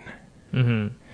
And it's not because it's not like it wouldn't be good guidance. It's because they don't understand the more advanced, like the greater level stuff of like, because we've held this place hostage during the time that they're supposed to be reopening for business, it doesn't matter how long we've been here, because even though we've only been here for a week, it's like we've been here for 3.5 months financially. So they don't give a shit. They are willing to work with us. What we have to do is we have to just be able to seize to simple demands. Mm-hmm. And they'll be happy because they're already, like I said, the gun to the head. They already know that it's already bad enough for them that they don't know that they have to deal with the situation in the first place. So they're just going to do whatever makes them money. Yeah. And if you prevent them from making money, they're going to do whatever makes them money, which means hauling your ass out. And so now we have this new group of leadership show up on this day, and they start bossing us around. I got chewed out by some complete stranger that I don't know, who had never been there for the last week and a half. All of a sudden shows up and starts chewing me out, telling me that because I'm white, I don't know anything, and my opinion doesn't matter. Now, I'm not going to be offended and say that, like, you know, how dare you say something like that? But at the same time, dude, it's that type of thinking that got us here. And like, what you need to be able to do is you need to be able to listen to the people that know something about a situation, that have offhand knowledge that you don't have. Yeah. And give them the opportunity to be able to glean something onto you instead of you just sticking your foot in and saying, no, this is this way because I said so and I'm this thing. Yeah. Just being because open-minded to intelligence. Well, yeah. But at the same, like, I remember I had a guy come up to me once and like cuss me out about like why I was telling him to get off the radio and to not deal with the situation. He was like, blah, blah, blah, who the fuck are you? And I go, I'm Slate. And he goes, who? And I go, Slate, essentially your fucking boss. And he just looked at me like, oh, super shit. And he apologized to me like nonstop because like that's the whole thing. Like people knew who I was like through all these different chats and stuff, but they didn't necessarily know how to put it together. But that's the whole thing is it's like all of a sudden you have these people that are with different ideologies that think that they're in control of the situation because they feel empowered by the space that we've created for them, except now they're telling us how to maintain the space we created. Mm-hmm. And that's where it's kind of difficult because complicated. It's more complicated because the people that created the space for them to be able to have that opportunity to make that message from there aren't the same people that were the people saying the things. And like, what you have to do is you have to be able to trust the people that created this space, this thing for you, to do that really well. And like in that particular instance, if we had pulled back, and this isn't like an honest belief, but it's a pretty solid shot in my mind, that if we had pulled back and given the neighborhood a chance to be able to breathe and function the way somewhat normally that a neighborhood would, we would have been able to be there for at least another week and a half, if not longer, because we would have been able to stabilize the situation a lot more. Because having your neighborhood work with the people that are now in the neighborhood, that have become a fixture of the neighborhood, to make the neighborhood better than it was with the city there or with XYZ there, if we can do that, then we're actually improving the lives of these people and we're making their things better. So like, you know, they would say to us like, hey, could we get this thing moved over here? And I'd be like, yeah, let's grab 10 guys and we'll move that whole line all the way back. And, you know, we'd move mountains for them because they're the people that like that's the support that we really needed. And so when these new people came along and didn't give a shit about the support that the neighborhood gave, they didn't give a shit about what we had to do to be able to make it so that like we could have a functioning piece of this city still work while simultaneously being a protest stage. Like we had an opportunity to do that and we fucked it up because people got greedy. And they're like, well, we don't want to give up these blocks because then it looks like we're losing strength. But what are we doing? Literally, all I'm doing in these times for the last 3 days is I've been assigning people to these 3 posts just because they're there. We haven't used this space for anything. Yeah. And so, like, why are we trying to take more territory when we not only do not need it, we already have a problem maintaining the territory we have? And that's where it kind of gets into this bigger thing of, like, what is the right thing to do in that situation? Because the real answer is there isn't a correct answer. Or like if you could go back and change the past, what would you change to improve the situation? I think the thing is that like we should have done a better job of letting people know the barricades were going in. Mm-hmm. And why we wanted to put the barricades in. But the thing is, at that point, like, that was so early in the organizational stage, we didn't even have a way to, like, get people to even get together enough to scream about what they wanted. So it was still so informal that, like, we just didn't have stuff set up the right way. I gotcha. And so, like, if we had maybe done a better job of being like, hey, the reason why we're putting this in is because this is literally just to stop the cars. Like, if a car charges us, and this got proved later, if a car charges into these barricades, they're not going through it. Yeah. And it's for the protesters' protection that it's they're there. literally for our protection that they're in here. It doesn't mean that we're limited to the inside of these boxes. We can still roam around outside of it, but we also can't be restrictive to the areas outside of this because essentially we only need this in the area inside this block. And like I redrew a couple lines just to make sure that we could have the blocks where we wanted them. And like making sure that way we are actually infrastructurally safe. Mm-hmm. We actually have protection with this infrastructure versus the visuals of it being like, well, they're giving us these things and they're boxing us in. It's like, no, they're not boxing us in because you can still walk straight through the barricades at any point. No one's going to stop you. No one's going to change. Like you can still exercise your right to protest immediately outside of these blocks. Yeah. But people decided to take it personally. They decided to be like, no, this is a slight against us. This is the insult. And even my number 2 still to this day calls it the insult. He still believes that like he doesn't, that was insulting to put that in. And in my mind, it wasn't an attempt at being insulting as much as it was an attempt at true longevity. And when people took that badly, that just was my sign to me that like this is going to be over by the end of the month. Because we're no longer working with the community. And when you don't work with the community, you're not welcome. And so knowing at that point that like, all right, everything's all downhill from here, I went to go get in the car one day and go for a nice relaxing drive. And I come back and then I get a phone call in the morning that someone's been shot to death. And it's like, it took literally 2 days for me to have that realization to it becoming real. It took 2 days. So...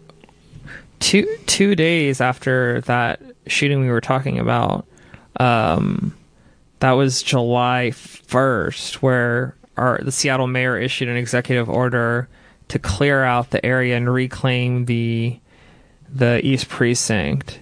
That was a pretty big milestone, I'd say, as well, because I think maybe people didn't believe that it was gonna, like, it seemed like that day was never gonna come. Like, it almost just seemed like, oh, the protesters have this area now, and now it's like, I don't know, it just didn't, it seemed like surreal that they had finally come back to try to, like, kick everyone out.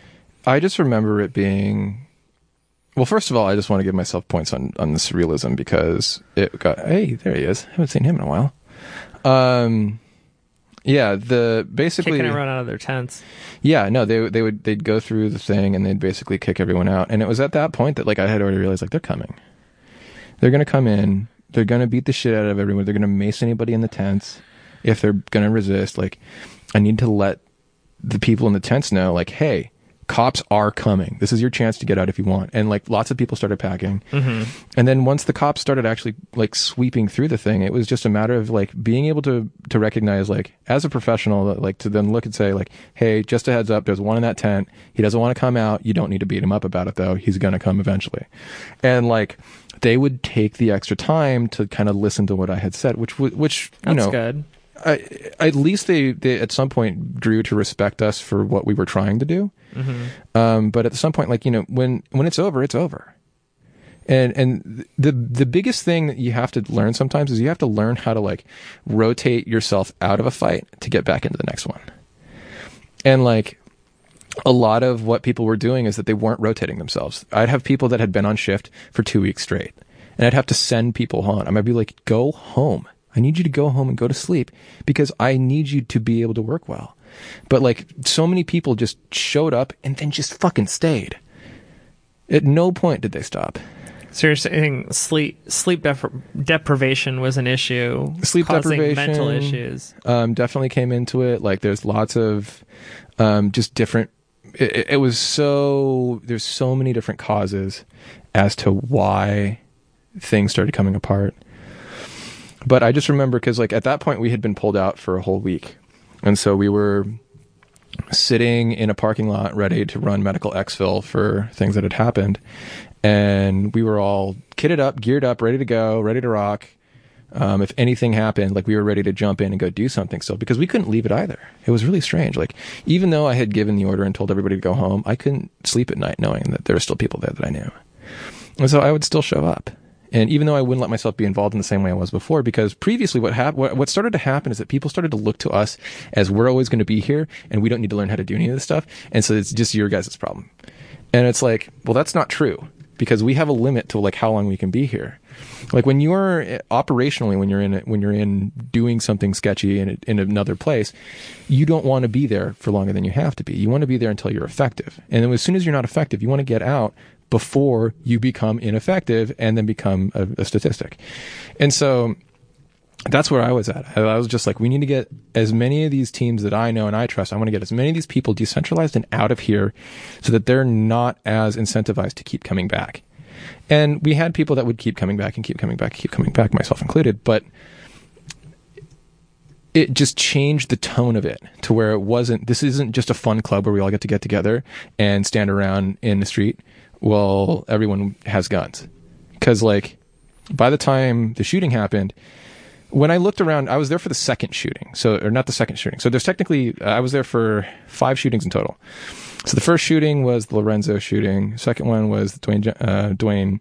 And then the third one was a non-lethal, but like 4 shots to the left shoulder, I think it was. Oh my God. And we were there for that one, and like 10 shots pop off and everyone's just like hitting the deck. And then I looked around and like, I had a gun in my hand all of a sudden, and then I looked around, and then everyone else had a gun in their hand too. And I just kind of realized, like, this isn't the solution. Everybody being armed isn't going to make this better. It's going to make this worse when worse comes to bear. Yeah, it almost comes across like the exact thing that everyone is protesting about, which is excessive force from the police and escalating a situation. It's like almost like you're getting sucked into that mentality of like, amount. It's like escalating it and escalating it. Well, it's so funny because for me, like watching people be armed security. Now that's where I started drawing my line personally. I was like, I don't want to have to deal with armed security going around, because then that's entirely outside of my control. That sticks on me. That's my liability. That can reflect on me if I do something that could be potentially liable in this action. There's lots of ways for that whole situation to go wrong, and I don't want to be there for any of it. And like you could say that's a coward's move, and it kind of is, but in reality, what it is it's understanding that it is because our infrastructure was there and that they looked to us as the safety net that they did not see the actual threats around them. Because once we discovered that we had 15 missing women, we had at that point we had 3 shootings. We had a van full of Central District Bloods members running around on 10th Avenue where Lorenzo got shot, with a van full of AK-47s chasing anyone up and down Nagle Avenue that looked suspicious. We can't, this situation's entirely out of our control. The only thing that we can do to control the situation is fucking not be here.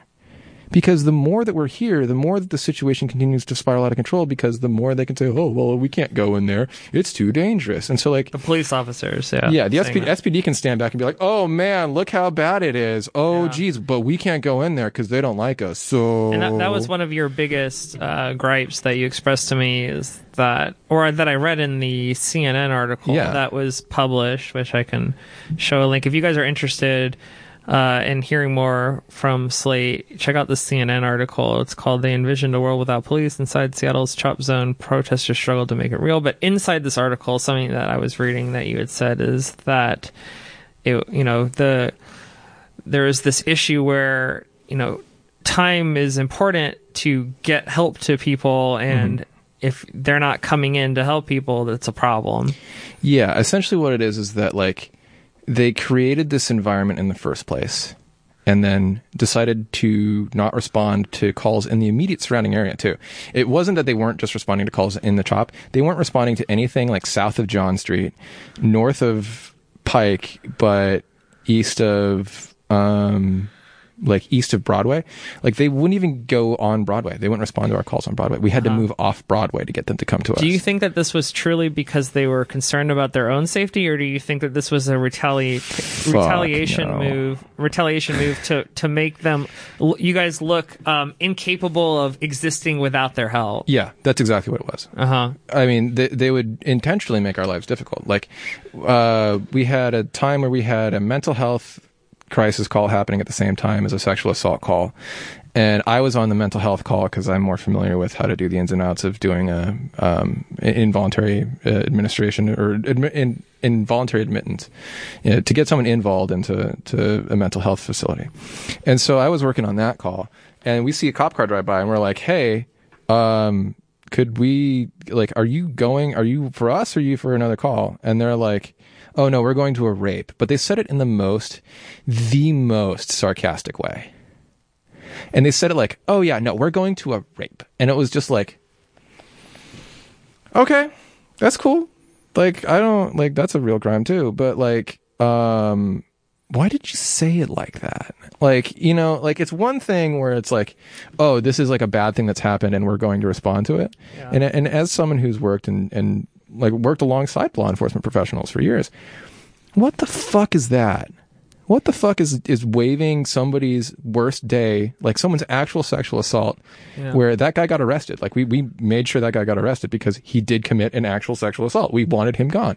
And so the only thought that comes to mind for me in defense of them that I could think of would be that they're just so desensitized from working in their line of work that maybe they have become a little like nonchalant about everything. Well, and I understand that firsthand because I'm the same way. But it's the fact that it was and I suppose it's a special sore spot for me because I want to hold law enforcement to a higher standard that we can all trust. And when you do shit like that's really betraying of that. And so, like, for me, I just find that, like, it was totally frustrating because, like, that was just an example of just like one of the little ways where they would just be like, yeah, no, we're going to a real crime. Bye. And like, but it's like, this dude is naked. We have a towel. We have him. We can only hold on to him by a towel that we've tied around his waist. So like, we ended up getting a transit supervisor to help us. And the transit supervisor was like, see that line right there on the transit tunnel entrance? The second he crosses that line, he's committed it's a federal problem, and Metro Police will be here, no problem. And so we're like, okay. We literally dragged him across the line. And the security guard was like, well, they're in here now, so now we have to come have transit police come transport him. And they came in 20 minutes. Not even 20 minutes, like 10 minutes. They came in 10 minutes, 4 deep, transported this guy, took all of our details, got all of our reports, took a good report, and got the fuck out. They responded to the call, no problem, but Seattle PD took 2.5 hours to do that. And then when they showed up, they were like, nah. And then they just left us with this guy. So I think this gets at a bigger question that I had for you, which just ultimately, like, what do you think could have been done better at CHOP? And I guess clearly one of your answers would be that there would have been more of a collaboration with law enforcement and the protesters to create a safer environment for the freedom of assembly and freedom of speech to occur. That's well, I guess that's ultimately what I'm saying, but like the way that is said feels wrong, because essentially what I'm saying is that, like, we as individuals who want to see a change are more responsible, if not just as responsible, if not, like I said, if not more responsible for making the change that we want to see happen. Mm-hmm. Because if we don't make the change that we want to see happen, then we don't end up enabling it to do that. But to be the architect of change is a great deal of responsibility. And that's the thing that people don't understand. Is like if you want to change something, it requires a lot of forethought. It requires a lot of background, a lot of like, we need to do this thing in such a way that like we don't alienate X, Y, Z, because like that ends up becoming, the devil is really in the details. Because realistically, no one wanted the CHOP. The CHOP just was given to us. And it's what everyone decided to make of that space in their own time that really changed what it was, which is why I think personally there's 3 different CHOPs. There's the first week, there's the second week, and then there's the last week. And each week had an entirely different feel to it. Mm. The last week was kind of scary. It kind of felt like a disaster zone. The second week was kind of inching its way towards there. The first week felt like an arts fair. And like, the reason why those things changed was because the situation kept changing. And like, like I remember I had somebody come after me one time after the fact and just be like, why aren't you doing these things differently for this new situation? In the case, like, why aren't we learning from the CHOP? And it's like, when's the next time the police is just going to abandon a police department? and then just hand it to protesters. Maybe never. It'll literally never happen again in our lifetimes because this was a disaster. It was definitely an experiment. It was the most interesting experiment in necessary policing that's ever happened, is what we ended up doing. So going back to this sign, Yeah. I think this might be like where I'd like to try to end it. As far as CHOP goes, like, what do you think it accomplished? When you look at this sign and you think about what these concentrated, quote unquote, demands were, that we would take some of the police budget and redirect it towards alternatives that would be better for our local community, that we would use some of the tax dollars towards funding Black communities, that we would protect the protesters that were here exercising their First Amendment rights and to freedom of assembly as well. Like, do you think that we have made progress in these areas? I mean, I'm interested in what your thoughts are around this. A couple things that I can say that are definite changes from this is that, like, previously, law enforcement used to do this super fun thing where they would just, like, dote you around inside your little patrol area. Like, they'd be like, oh yeah, you're trying to protest, so we'll guide you around and keep you safe. Seattle PD did that for all of like 5 years, and then they basically stopped doing it now. Mm-hmm. Because they did it all the way up until the first riot, I think. And after the first riot, they just basically threw that playbook out. Actually, they did it again on Sunday, but they haven't done it since then. They haven't played by their own playbook. And like, they had rewritten the rules of how to deal with a protest and then promptly threw it the fuck away. I don't know why. I couldn't possibly tell you why they threw it away, but like, essentially, like, when you throw away your rule book and your playbook, and all of a sudden now this need, which is protester safety, this need is now unfulfilled. And so then the people started feeling it. And it's because of this direct action style of movement where, like, if you see a problem, fix the problem. And if that means be a part of the car brigade that stops a car from coming through and killing somebody, do that. And that's really what it was about. It was about all these different people coming together to really try to make something happen. And so, like, even though, like, you could say that CHOP was a failure and that we didn't learn anything at all, it's more about, like, realistically the fact that there's a whole generation of people in this city that feels enabled to do something directly. And whether or not that's worth anything, it's too early to tell. But realistically, when it comes to the CHOP was, like I said, it's an experiment in necessary policing. Mm-hmm. Because what is necessary to police to keep a society? What isn't necessary to keep a society within policing? And we found that a lot of stuff that we think is necessary, or the society thinks is necessary, isn't that necessary.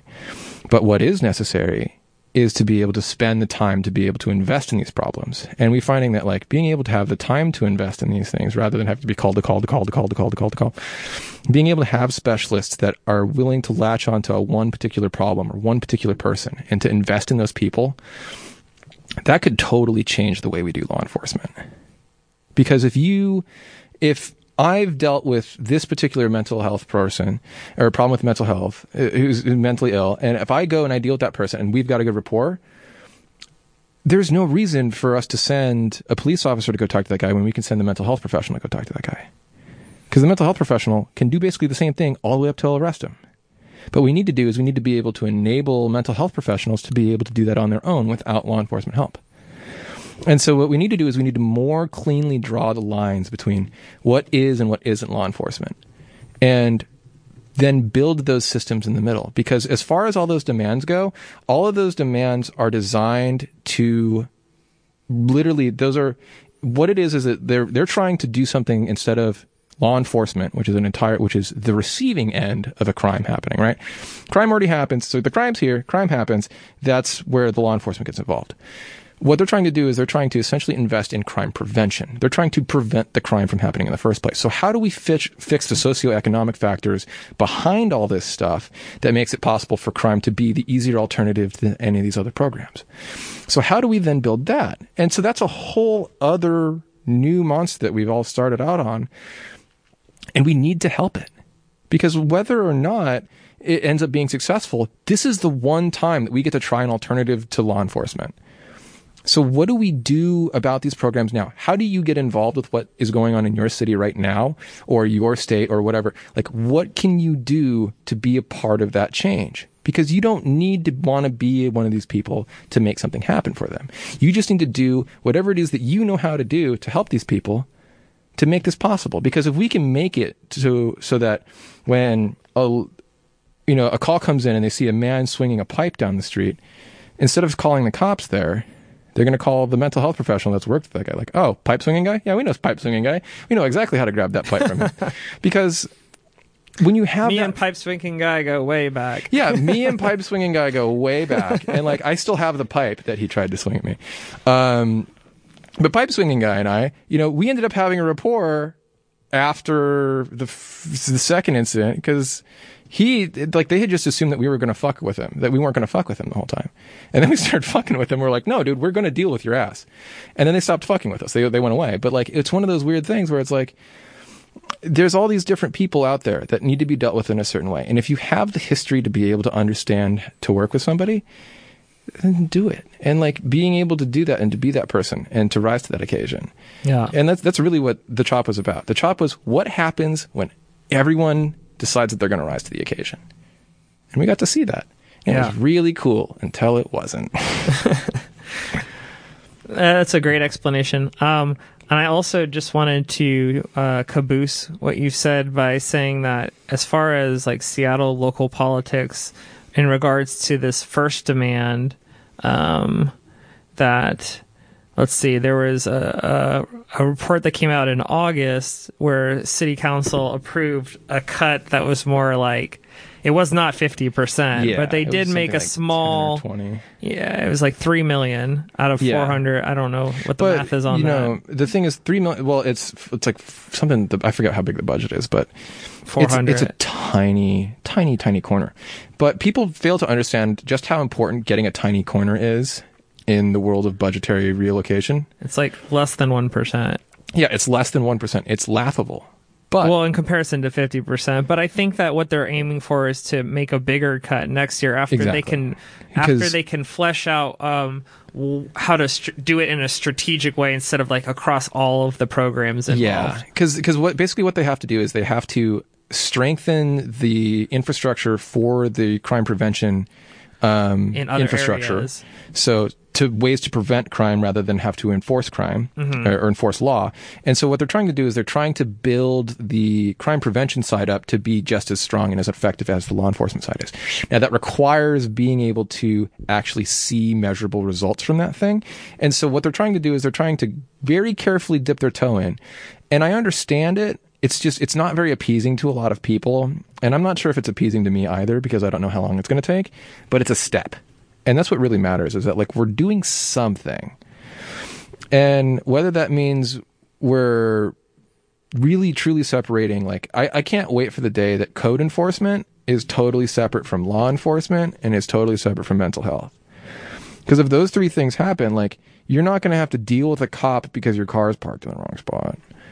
But you're going to have to deal with a cop when you kill your ex-girlfriend. But you're not going to have to deal with a cop when you're thinking about killing yourself. And like being able to divvy that up, those are three very different people. And you don't really want to deal with a cop on all of those or any of those really. Because what if you're black and you're unfamiliar and then you had a mental health call, except now the cops have showed up and they shot you? What fucking good is that? That doesn't fix anything. I don't know. I could go on forever, but essentially like it just drives me crazy when we need to understand that like the solution that we're going to have for replacing law enforcement is going to take at least a decade. Yeah, it's not an overnight change that you can demand and say, I'm going to stay in CHOP until I get it. Yeah, based off of my studies, like my background study into this, like how do you change crime prevention, law enforcement to crime prevention? Like how do you make that switch? And in my research, what I found is that it's going to take anywhere from 15 to 25, 30 years for that to even really, because it needs to have a societal effect. It's more than a systemic change. It needs to be a societal change. And those two things need to go hand in hand. And now might actually be the time for those two things to go hand in hand, because I think the society is now hyper aware of it, and I think the system is now hyper aware of it. And so now is the opportunity for us to mesh those two things together and really make something of this. Yeah, apparently someone was telling me about this program called the Portland Street Response that they're doing in Oregon. Yeah. Which they're trying to get up and running by 2021. But it's basically sending crisis counselors and EMTs to deal with mental health issues and homelessness. And the idea is that they'd be better equipped than police officers to handle these situations, less likely to escalate the situation. Yeah, because like I mean, that. my training is in something very similar. So, for me, I was trained in management of aggressive behavior and what's the other one called? Like dealing with our mental health first aid. And so being able to identify, like, what's really sad is that I discovered that I have more mental health training than your standard BLEA approved officer does, just because I went to a class for one weekend. And like, that's kind of depressing. But it's considering that there's a $400 million budget set aside for SPD, there should be maybe a portion of that money going towards something like that. Is it like a bit more, you know, just like a little bit? But no, like I think what's really interesting about that whole thing is that like I'd love to see more of that, because I know for a fact when I was working downtown, I was more effective at dealing with people than the cops were most of the time, because I knew them. I knew who they were. I knew what they were interested in. I knew what they liked to do in the morning. I knew what they wanted. Like, I knew that if such and such is in a bad mood, he'll throw anything at me. But if he's in a good way, then he'll do something. Then I know what to expect. Whereas like, I'm not going to be like, oh my God, shoot him, bah! And like, That sounds like something that everyone can probably agree on is that the solution is more help, not less. The solution is finding a way to enable the right type of help for the right type of situation. Yeah, just in time too. Yeah, exactly. And like you need to, that requires a more holistic refresh than just, like, we have to look at how we deal with emergency services as a whole instead of just focusing on the police. Because how do we change this to be a better service for the people? Yeah. Another quick thing I wanted to call out is that on this sign number 2, it says funding Black communities. A story that just came out 5 days ago, actually, was that Seattle has launched in something called an Equitable Communities Initiative Task Force to guide a BIPOC investment. It says that they're going to invest $100 million in Black, Indigenous, and communities of color. This investment helps address deep disparities caused by systemic racism and institutional oppression. I think that the idea is if you get enough people on board on the task force that should be the people we're listening to, that hopefully the money gets placed in the right places. Yeah. I recently just interviewed somebody who had a lot of experience with homelessness, and he's on a task force and he's working with Durkin as well. And I do think that that's one thing that I can say positive about her is, like, the more that you can bring people that are affected directly into your task force to help allocate the resources and make those decisions, I think the better decision you'll hopefully make. So, well, I mean, I think that's a good thing in theory, right? It's not a super radical idea to listen to the people that are telling you what the problem is. But at the same time, like, that person doesn't necessarily have the answer. And so, like, that's kind of the thing with like, well, this is going to be a discovery process. It's going to take years of like figuring out, like, hey, what is the disparity? Like, even figuring out what the disparity is. Is it the number of libraries available to, like, all those little tiny things end up feeding into this. Like, but at the same time, you don't want like an older white lady to make the decision for all of, like, a Black community, how to allocate the resources. Well, like, exactly. It's part of it's the optics, and part of it is like you want buy-in from the community. Well, and that's my whole point here, is that you could be cynical about it, no matter which. You can be a cynic about anything, and in this particular instance, I'm willing to say that it is not cynical to say that, like, yeah, you could be like, oh yeah, she's just some white lady reaching out and trying to get involvement with her community for political reasons. Like, you can always say that, but like, that doesn't change the fact that she's doing something about it. And like, when you change the fact that, like, somebody's doing something about something, you just have to kind of let it go. Like, whether or not you think it's genuine, something is getting done.